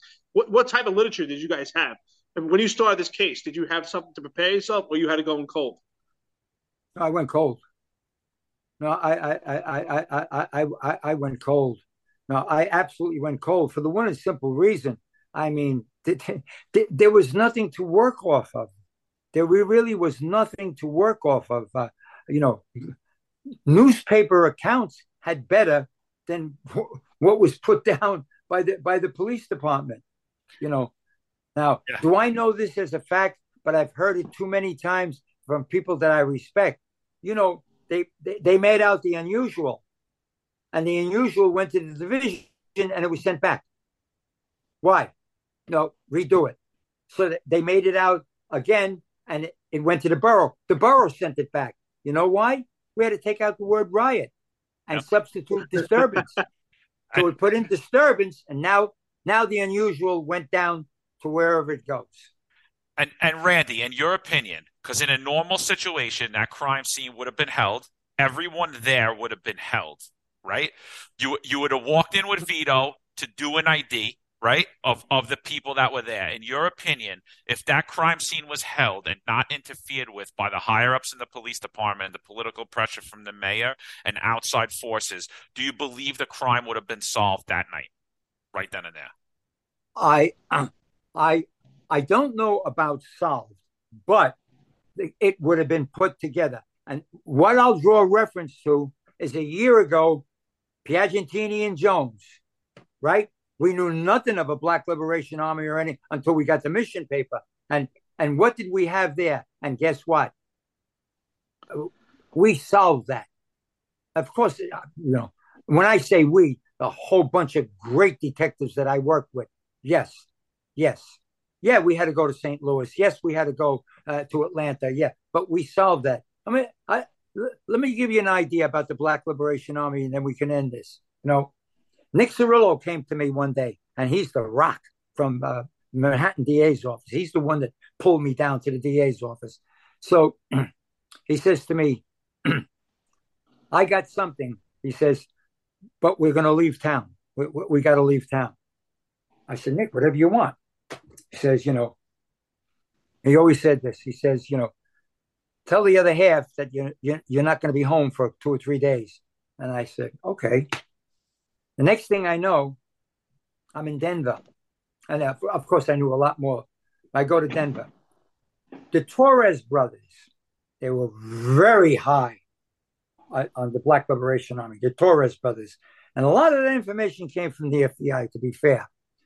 So what the Torres brothers would do is they were financed. And I am telling you, they were financed by people, the same people that sort of financed the Symbionese Liberation Army with her and Patty Hearst and stuff. They were financed. And what the Torres brothers would do is they would go to Denver and they would buy the best guns you had in the world. They buy these guns. Okay? They would crate the guns and they'd put it on a Greyhound bus. And the Greyhound bus was headed for New York City. Of course, it may not be the same bus, but the bus would go and it would transfer.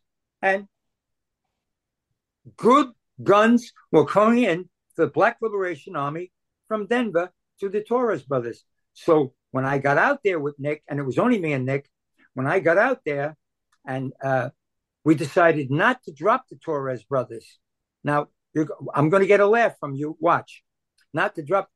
So we didn't. And finally, when we had enough on a bullshit charge against the Torres brothers, and Nick made the collar, and the Torres brothers were sitting in Rikers Island. They were sitting in Rikers Island, ready to come in to be arraigned and so forth and so on. So Nick, along with the district attorney, John Kiernan, makes arrangements. I did not. Makes arrangements, and they're going to go and interview the Torres brothers, right? I'm saying it's a Wednesday, right? Tuesday, the FBI swooped into Rikers Island, took the Torres brothers, and we couldn't find them. Wow. And we could not find the Torres brothers. Wow. We could not. We couldn't find them. Wow.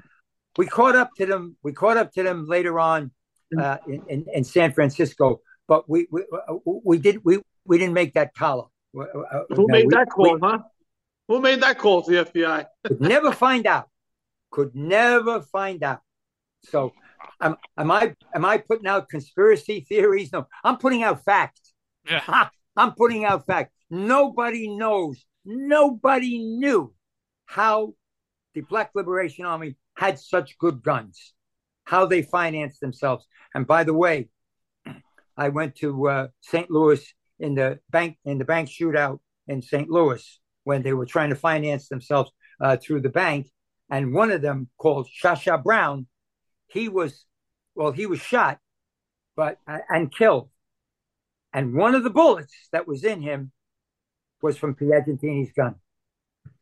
And we recovered Piagentini's gun. Holy shit. Yeah, so they had taken Piagentini's gun and they were using it in a stick-up. And in the shootout, I guess one of them shot their own guy by accident. Yep. In St. Louis. In St. Louis. Absolutely. Wow. In St. Louis. So, and then Randy, and then bringing us back, you get the case, right? And could you just explain to everyone, they assign you not with your guys, they give you this Lieutenant Muldoon or whatever. And he was an inspector. Oh, he was an inspector? All right. In real life. Oh, okay. Okay. But could you just tell everybody what your orders were in the case? How, like, the restraints that you were put on you to solve the case? What they said you can't do. You're going to get this case, Randy, but this is what you can't do this. Right. So I met with him that morning, and he put down the rules. Everything goes through me. You report to me. I understood it. What you can't do is you can't go to the mosque. Before he got finished, I said, "But Inspector," and he put up his hand. He said, "Listen to me. You can't go to the mosque. You cannot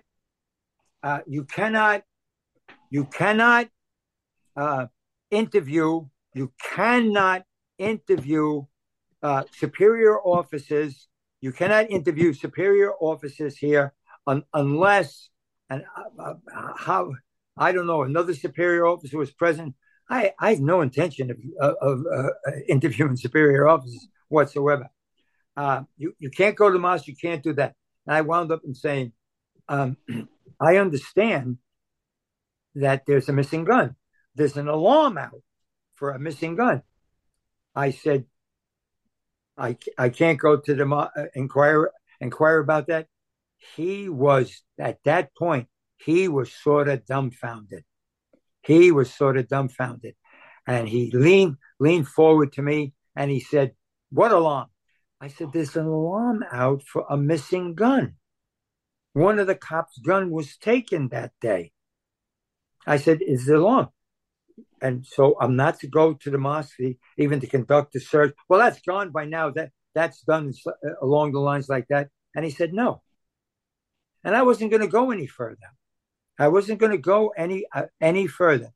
And I knew from the get-go. I knew from the start. Honestly, I went downstairs. I had no idea of quitting and nothing like that. But I knew from then. I said, I should have listened to my partner. And my partner said, "Don't take this case." And he listed 3 or 4 detectives that took the case and left. They left off the case. I don't know on account of him or whatever. Don't do it. Don't take this case. That's what he said. And that's what I was saying downstairs. And there's nobody to turn to wipe this off on, to wash it off. Did you believe like a partner? No, I had the case alone. And on top of that, you give me the deceased officers that he has to, and you to work with him. I mean, he was a physical wreck. He was mentally wrecked. What he would do is every day he would go in and he'd look over the newspapers, and he was making files in the newspapers. They had some things. Now, you guys are superior officers. You exactly know what a DD5 is. It's answering up or substituting the 61. There were DD5s that said, Uh, Interviewed 3 Muslims today. NA, non-helpful, not a. Who are the Muslims? What were their names? Who were Where'd you they? interview them? What time? Yeah. Okay, I'm telling you, this was on DD5s, and Wow. this is Vito. And what does he know? And But in and any and case, he's personally involved. And he's personally involved. oh So God, he shouldn't be investigating the case that he's personally involved in and was a victim of it. I mean, even you yourself probably he's a shouldn't be cop. on. He's a Yeah, cop, and I'm not against cops. yeah. I mean, I can't tell you how many homicides were solved by cops, cases that I had. No, but he's not an investigator. He's not somebody to interview suspects or whatever the hell it was. So Vito, I found jobs for Vito to go off and do. Of course, wherever I went, whatever precinct I went, of course Vito went, and it really was disrupting. Herman Kluge, what a sweetheart of a detective. I would do anything and he'd do anything for you. And when I went into the 2-5, and they had moved, and of course now the 2-5 was the head of the division. And he said to me, Randy, he says, I said, I know. I said, I know. Don't bring Vito in here. So, yeah, that's what I was carrying around. That's what I was looking, and I had these restrictions. But you'd have done the same thing. Any detective would have done the same things. You know what? I did it. No, I didn't go to the mosque, but I did it. I did it. Who you going to interview? How you going to do? I didn't. I went and did it. I called guys while they were working. Guys from the 3-2. Come on down. And of course, the captains, whoever it was the Cardillo case. Yeah, go ahead. I didn't tell him because that was not going to happen.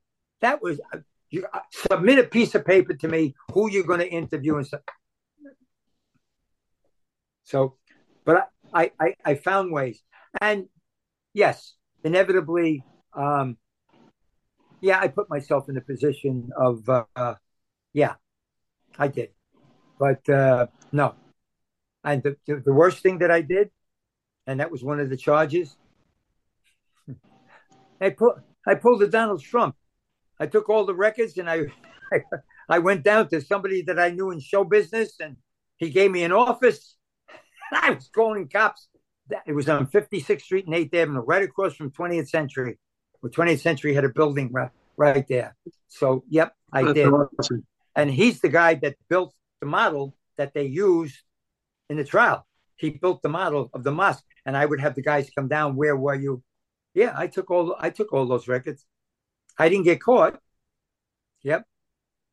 I mean, you were trying to solve a guy's homicide you worked with.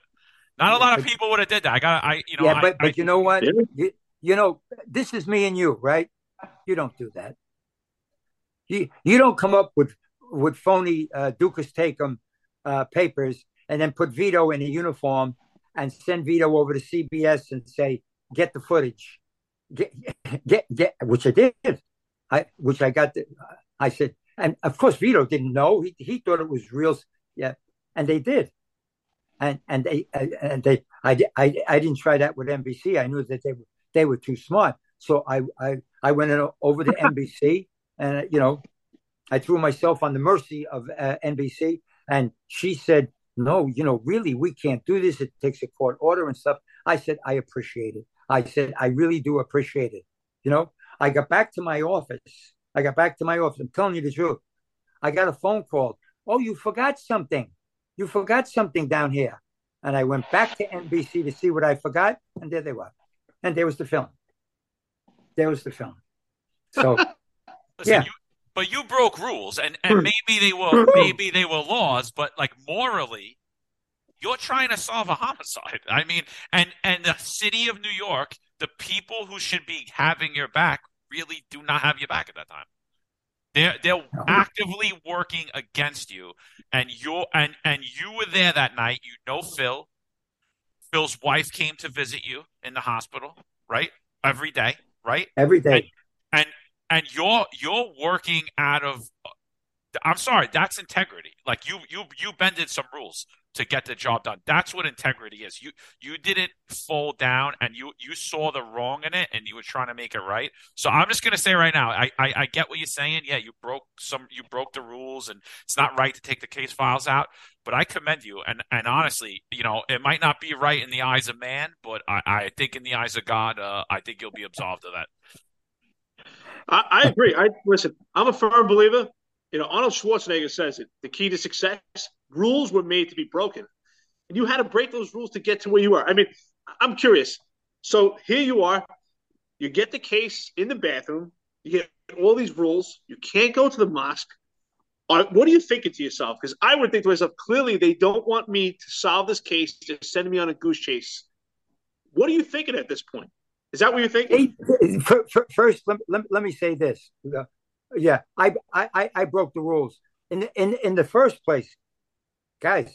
Your superior officer. In the first place, those rules should have never existed. Exactly. Those rules exactly. We know that. They should have never been. They should have never been there. They should have never been there in the first place. And you know what? It's not. It's not so much. I don't know the percentage. To solve this case is a total and complete, spelt in capital letters, embarrassment to the mayor, to the police commissioner, to the high-ranking officers. That's exactly what it is. And let me tell you something. When they went to the special prosecutor's office, they in so much as said that. They said Selwyn Rabb wrote that in the New York Times, about superior officers. They didn't remember. They lost this file. They couldn't do that.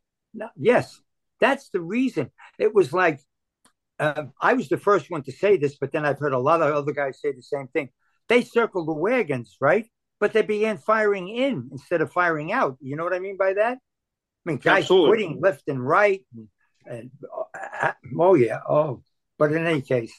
I mean, they should have been fired. Honestly, that's corruption. It's corruption at the highest level. Like you're impeding in an investigation of a cop's murder or anyone's murder for that point. You're impeding an investigation to whatever the reason is, for political gain or to keep civil unrest in the community. Whatever you want to say, they broke the rules. They broke the law. They broke the law. Let me leave you with this.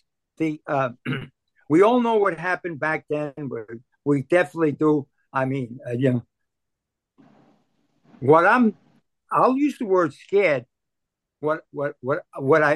And there was some exodus back then.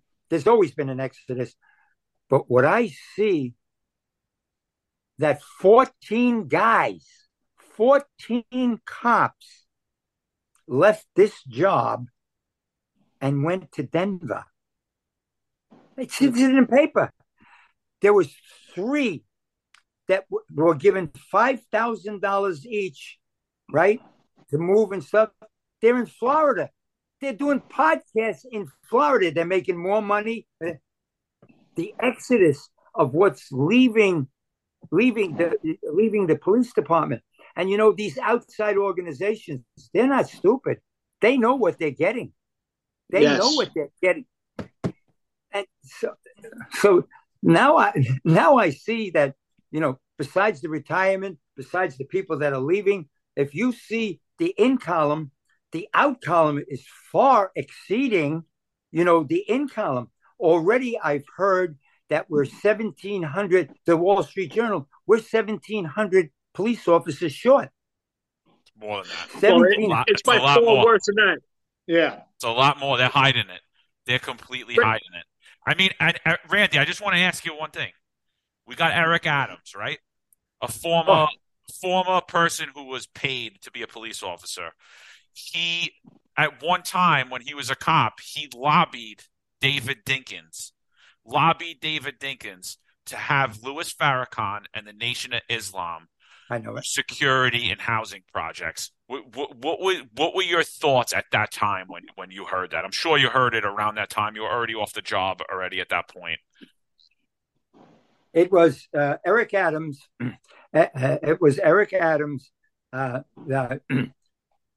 was a lot of movies that were being made in New York City, and a lot of the security was retired police officers. Even police officers that were present got the right, wrote with the papers to get a day off and to work for the movie company. This fast, right? This fast. You know who was guarding the movie Muslims. All the Muslims. It started with a picture call across on 10th Street. All Muslims were there in the security, and guess what? They weren't getting paid. It was like one lump sum that went to wherever it went to. They weren't getting paid. People like Joe Cirillo and them that I know, they were out of business. They were doing all the security. Now the Muslims were doing the security. Look, I know Eric Adams. Do I know him personally? Yeah, I guess I do. I know Eric Adams when it goes back to when I was working with black detectives and stuff like that. When he made that 100 Black Detectives organization, he started to move the 100 black men. I don't know if you remember that. Yeah, 100 blacks in law enforcement who care. That caused a lot of bullshit or whatever. Yeah, it was Eric Adams. I happen to know that Eric Adams was in the housing, and he was a lieutenant. And when the police department gobbled up the housing, and he promoted himself to captain, and came into the police department. He lasted 60 days, and he was put back to lieutenant. He was put back within the police department to lieutenant. Do I blame him for doing something like that? No. Now, I have been told, whether it makes a difference or not, Eric Adams never made an arrest. Eric Adams was not in court, not at all. No, well, I think his son, he's got 11 to his name, but we all know he never put the handcuffs on. That was your sergeant walking him over. You're going to take this collar. Like, we all know that. He has 11, which is 6 more than Pat Lynch, who has 5. But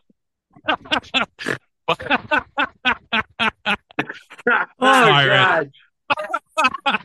Hey, guys, I want you to know I'm having fun. Yeah. No. Hey, Randy, I got a question for you. Yeah. Could you tell us, based on the politics you've been watching now, what mirrors what happened with the politics back in your day? What do you think what's going on now definitely mirrors or is similar to what you I'll clean this up. I'll clean it up, right? Nobody likes a cop. That's it. Nobody. Back then, pigs or whatever, we wore a shirt that said pride, integrity, and guts. Pride, integrity, and guts. Yeah. I got into trouble. I could go and just hold on a second. Yeah. Take it. Sure. Wow. Yeah. What a story. This is unreal. amazing. I'm chills. When WINS was playing oldies in 1972, suddenly they went to a radio station, and they say this today: "You give us 22 minutes, we'll give you the world." Okay, I remember that. Yep. Yeah. So I made the sign up and I hung it, and it says, "Give me 22 minutes, and I'll give you a homicide." Randy, can you throw it in front of your face? I just want to see it. We can't see it. Yeah, can we see it? I hung it up. I hung it up in front of on the 2-8. You give me 22 minutes, and I'll give you a homicide. I hung it up on the entrance to the 2-8, and the boss let that go. Then when Channel 5 came out and they said, it's 10 p.m. Do you know where your children are? This one they made me take down. I said, it's 10 p.m. Do you know where your killer is? I hung that one up in the 2-8. That one they made me take down. I mean, you guys are dealing with death, though. Multiple murders a day, 500 a year for 3 years. And then I read in your book at one point you said that in the 3 years following the Cardillo incident, there were 20 homicides of cops, and 13 of them were linked back to the Black Liberation Army. Yeah, and that happened within 18, 19 months. By then we had made up a big shot. Nick Cirillo, and this was not being done out of the police department. This was being done out of the Manhattan DA's office. The Manhattan DA's office. Something I've been saying recently, and it's okay for me to say it now. After spending 3 days out in San Francisco with Bottoms in Washington, and John Cannon is the head of the Homicide Bureau back here in Manhattan on the Morgenthau now. Hogan died. So we're sitting out in San Francisco. We're being treated very well, by the way. We go to San Quentin and we take these guys out. They were inspectors, not detectives. So we're sitting out there, and now we got to put them before that this is it. So we fly out 2 witnesses, both females. We fly them out, and a detective comes with them. And if we have the lineup, and she gets yep, and we fly her back, and at the time we're meeting with the FBI to make Herman Bell now number 1. To make Herman Bell. New York FBI would not make Herman Bell, but they did in San Francisco. And I'm telling you, Nick Cirillo, he did all this. I sort of tagged along, and he comes to me and he says, Randy, and we got them in a holding cell. He says, Randy, I just heard from John Cannon. And I said, yeah. And he said, they don't have the money to fly us back. Okay, we'll stay. We had no money. We had no money to fly back. 2 guys that were already indicted for the killings of the cops. Bottoms in Washington. Of course, Washington would die of pancreatic cancer. Bottoms got out 2 or 3 months ago. 2 or 3 months before that, Herman Bell got out and joined the Democratic Party. But yeah, so I said, "What do you mean, Nick?" He says, "No." He says, "They don't have the money to. They don't have the money to fly us back." I said, "Nick," I said, you're pulling. He says, "Randy, I'm serious." I said, well, what are we going to do?" And I'll tell you, the San Francisco PBA or whoever the hell it was came up with the money. Wow. San Francisco came up with the money. And we had 4 detectives. We had 5 detectives and 2 prisoners. And so we left 2 detectives. There wasn't enough money. Now listen to this. There's a guy, his name is Murphy, and he's an airline pilot, and he's the cousin of one of the inspectors out there, right? He has a meeting with Nick, and he says, "Get on my plane. I'm taking you guys back." Wow. And we did. And we got on the plane. And I'll tell you, when we got on the plane, because we thought we were going to have to leave too, when we got on the plane, he walked back and he said to Bottoms in Washington, he says, "Let me tell you something. If you're scared shit," he says, "you should be scared shit. So get up now and take that shit, because you're not getting out of the seats until we get to New York." Bottoms was just sitting there looking at me, and I thought, "Okay, what do you want me to do?" And they just sat there. They sat there. We took them back. And Mike DeSalvatore walked from San Francisco to New York up and down the aisle. Just walked up and down the aisle, shaking his head up and down the aisle, up and down. And we were supposed to come in quietly, right? Yeah. When we got off the airplane, oh my God! You ever see these scenes in the movies? The photographers. This was supposed to. We never said anything. to anybody. John Cannon wanted it held down in the low until, we secured what we had to secure with these people. That's it. Then like I also, right? huh? Then yeah, I like also, I had also heard, and it was legitimate, that while we were out there and we were going to fly back, that they had made some threats. The Black Liberate made some threats to the whatchamacallit, to the airlines, that they would blow up the airline or do whatever they were going to do, whatever it was. But yeah, hey, look, it may be a different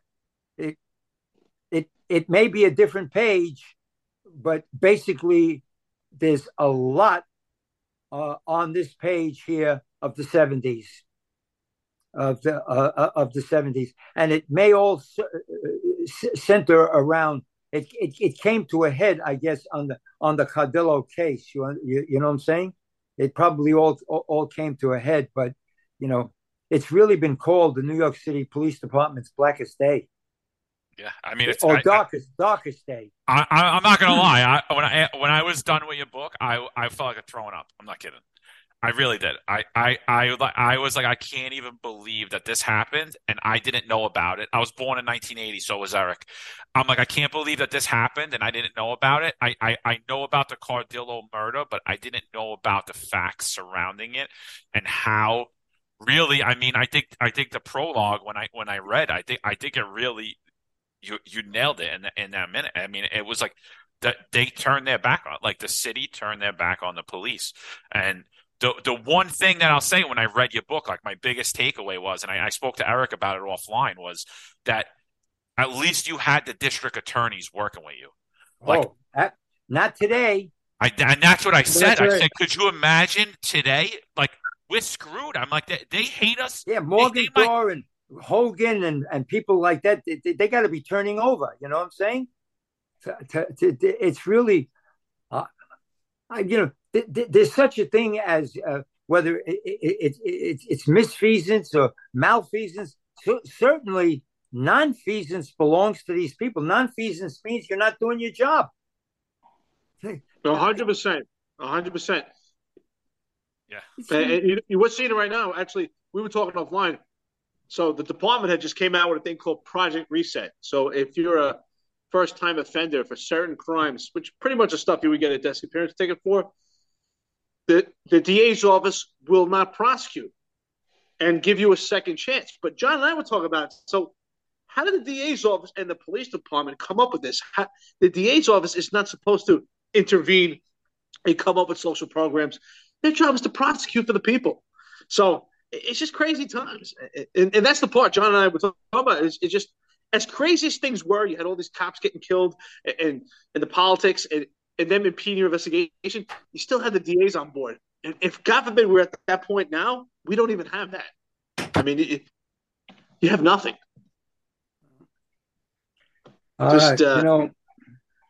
It's all really, and all the guys, from my era, there's a lot of us left, including the FBI agents that I work with. It's almost like they've thrown in the towel. You know what I'm saying? As far as they're concerned, the city's gone. The city is gone. Do you still stay in touch with some of these guys? Do you still have a relationship, a friendship with some of these guys you worked with? Especially Donnie Joe Pistone, yes. I'm a Roman Catholic, and when my daughter was 2 weeks old, she was baptized in our Italian church here, and Joe Pistone is her godfather. Oh, yeah, wow. so oh yeah, so I know Joe. Oh yeah, we worked a kidnapping case together where we got some proclamation out of Massachusetts for a job well done. He and I worked it. She was 12 years old. Yeah, we got her back. Yeah. So, yes, I know. I know these guys. Rudy Andre. Now, Vito Navarro. You know who Vito Navarro is, right? Yes. On yes. New Year's Day, his wife passed away. Oh, sorry to hear that. Yeah. Sorry. Rudy's still with us. But Negron is not. So I will just say this about Negron. Negron is no longer with us. Negron drank himself to death, having nothing to do with the mosque. Remember when I said he was waving the gun and with this? Yeah. Okay, so yeah, so Padilla is with us, but he's had a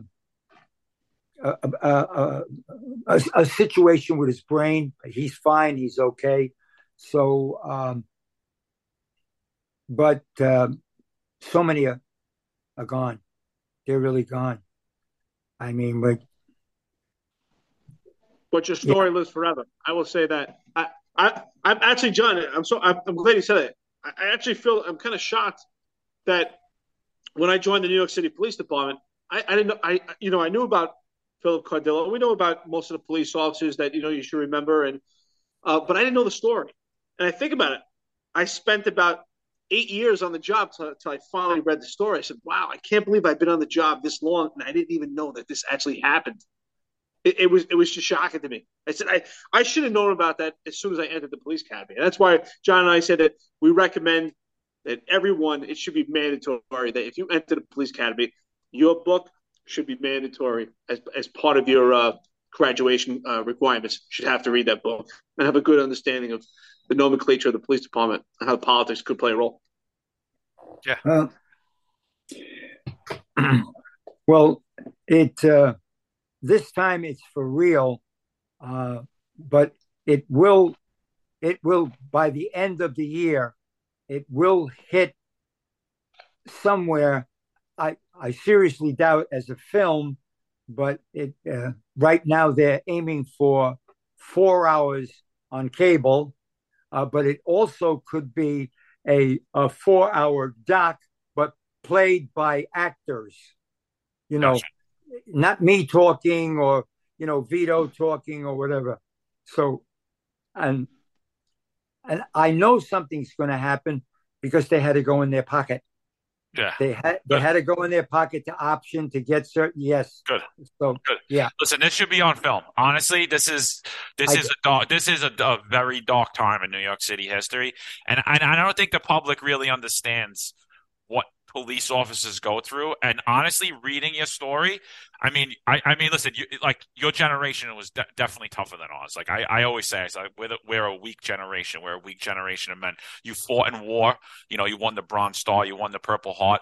But listen to me. The stuff that they put you through. I mean, you had $50,000 on your head. You had the mayor of New York and the police commissioner coming after you for you to try to solve a case. I mean, the stress that you were under. I mean, we had an officer kill himself today. We just had an officer. He jumped really. He jumped off the 16th floor left rack. Young kid. I mean, we see suicide a lot today. It's really not talked about. I mean, and honestly, you're a strong person. You're a great example for people that there's life after this job. There's life on this job, and there's life after this job. And honestly, because you did do the right thing. Like you found Philip Cardillo's killer. I know the case didn't turn out, and that was not because of you. That was because of the people, the higher ups that were on that scene that day should be ashamed of themselves. They sold their soul. They should be ashamed. They crushed that case. You solved that case. So, but I heard what you said. The dark days and the police department in trouble and the city is. Isn't that happening right now? Not to switch gears. Isn't the city of New York in trouble? Absolutely. Isn't the city of New York virtually running out of money? Isn't people running from the city like there's no tomorrow? And stop blaming COVID and stuff like that. It's crime. It's the high prices. You're looking away to take our medical benefits, force us into a plan that we really we really don't want and stuff like that. And please, the police department, come on. Look what's said about that, Randy? What you're saying is 100% true, because John and I have watched Chief Kemper, who's now the new transit transit chief of the New York City Police Department, just blatantly lied through his teeth through an interview on New York One, and the reporter was Dean Meminger. And he asked him about what's going on in the streets and about safety. And it was a complete lie when they're comparing numbers. But what was said was in his narrative, he blames the cops just as you guys were blamed back then. And he says that they talked about the felony assaults, the increase of assaults, and he blames that the felony assaults have seen a 40% increase, but that 40% increase was assaults on cops, but only when the cops were taking action. So almost blaming the cops. Again, the cops are always getting blamed. They're getting blamed now. They were getting blamed then. It's just unfortunate that we keep going on this wheel. The cops always seem to get blamed, and they're going out there with their hearts and their minds in the right places. Well, I mean, what do you think when you hear something like that? Well, what they're doing again, is that they're like circling the wagons. I wouldn't be surprised. I would not. You saw the shakeup in the police department. Wow. Eileen lost her job. She was a sweetheart. She was so good to us. Just trust me. I'm a Purple Heart recipient, and we have meetings and stuff like that. She gave us the 2-4 precinct to have the meetings in, and we did. We had them there. I mean, those people, you're gone. All of those people, and they've replaced all of them. Now, I'll tell you a rumor. I hear that the PC may be going. Oh, that's a strong rumor, and he wants to put Phil Banks in. That's it. I'm glad you heard the same thing I did, because I didn't even want to put up that give that name. Yeah. Somebody's got to take the fall for what is really going on, And I could see the way that this inspector just got up and talked, So if the police take less action, we're going to have less felonious assaults. In essence, is that street talk instead of the legalese that they use? Exactly. Well, guess what? Well,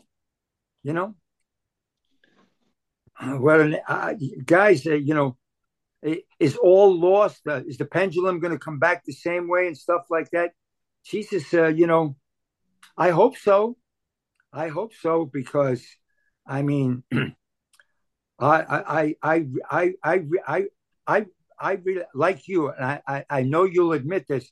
For all its faults and warts and stuff like that, Jesus, I was proud, and I love to be, and we weren't called police officers back then. I loved to be a cop. I had really liked it. I was proud. I couldn't wait to go home and show my mother my shields. Hey, look what I got, Mom. And then, of course, when I made detective, I thought my father's chest was going to bust. You know what I'm saying?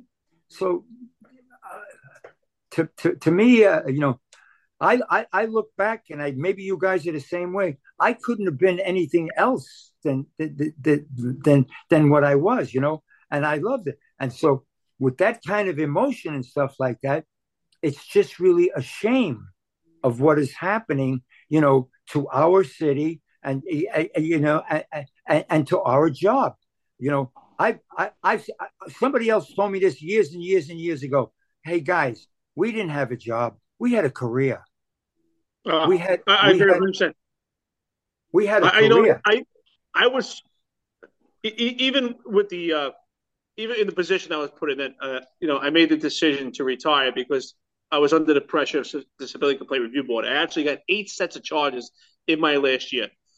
And as a lieutenant, I used to say to my guys, I'm not a lieutenant. I'm a cop that leads other cops. I was proud to be a cop. I love doing police work. But I had to leave because the Civilian Complaint Review Board would not let me do police work anymore. And the same thing with John. John had to leave because the city doesn't want him to do police work. And they lost 2 intelligent lieutenants that want to do police work, and they're losing more. It's a constant battle. They're losing quality people that are capable to do the job. And I'm glad that you're keeping up to current events.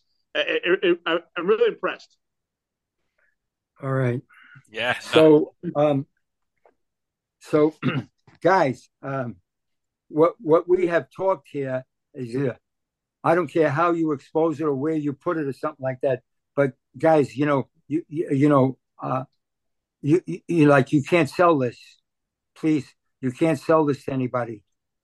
No, we don't sell. No, it's a podcast. No, no. We Yeah, put it yeah, out for view. Yeah, yeah. We're not selling anything. because contractually, Yeah, I'm not supposed to speak about this while people own this. You know what I'm talking about? And yeah, they yeah, do own it. And I just told you, by the end of the year, we're going to see something.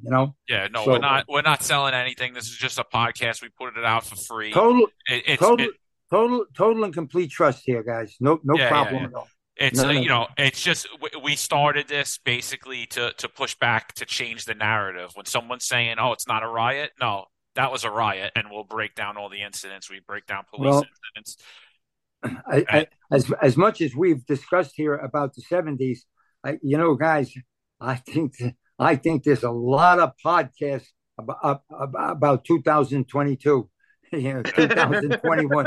I really do. Yeah, I absolutely, really, really do. absolutely, no, absolutely. But listen, we don't want to hold you all night. It was Okay, an absolute honor. You're a legend in the police department. guys, thank you for having me, and thank you for the job that you guys are continuing to do. And I really mean that. It's not a mutual admiration society here. Thank you. Thank you for what you're doing. Likewise, we're not here to make any money. We're just here to seek the truth. And our message is to be the catalyst for change, to change the Civilian Complaint Review Board, to change the vaccine mandate, and to actually boost morale. We just lost a police officer's life today to suicide, and that's been a huge problem. We want to be the catalyst for change and really help these police officers and these cops that are out there. So, Randy, I have nothing but admiration for you. You're a really impressive guy. All right, guys. All right. All right, Randy, So, it was a pleasure, my friend. If you could just do us a favor, could you just leave us with the last word and your message, whoever you want to say it to, the cops, the world, whatever. okay. I I strongly support, love, um, and guys, take care of yourselves. I mean, you belong to the greatest group, uh, if not in the United States, in the world, that you are a, New York City police officer. Trust me. And I know you will not do anything to shame the badge. You will not. Uh, I love you guys. If there was some way that we could swing it around, that you could do your job, or you were supported better than what you are. Just remember, there's a group of us that really went through this, and quite a few of them lost their lives, and we got through it. We got through it the same that you will. Just please, hang in there and just know who you are. You are a New York City police officer. We love you guys. Ladies and Randy gentlemen. Jurgensen, great message. Yep, absolutely. Ladies and gentlemen, the great and powerful Randy Jurgensen. Randy, thank you, my friend. Good night, guys. Good night, sir. Good night. Pleasure.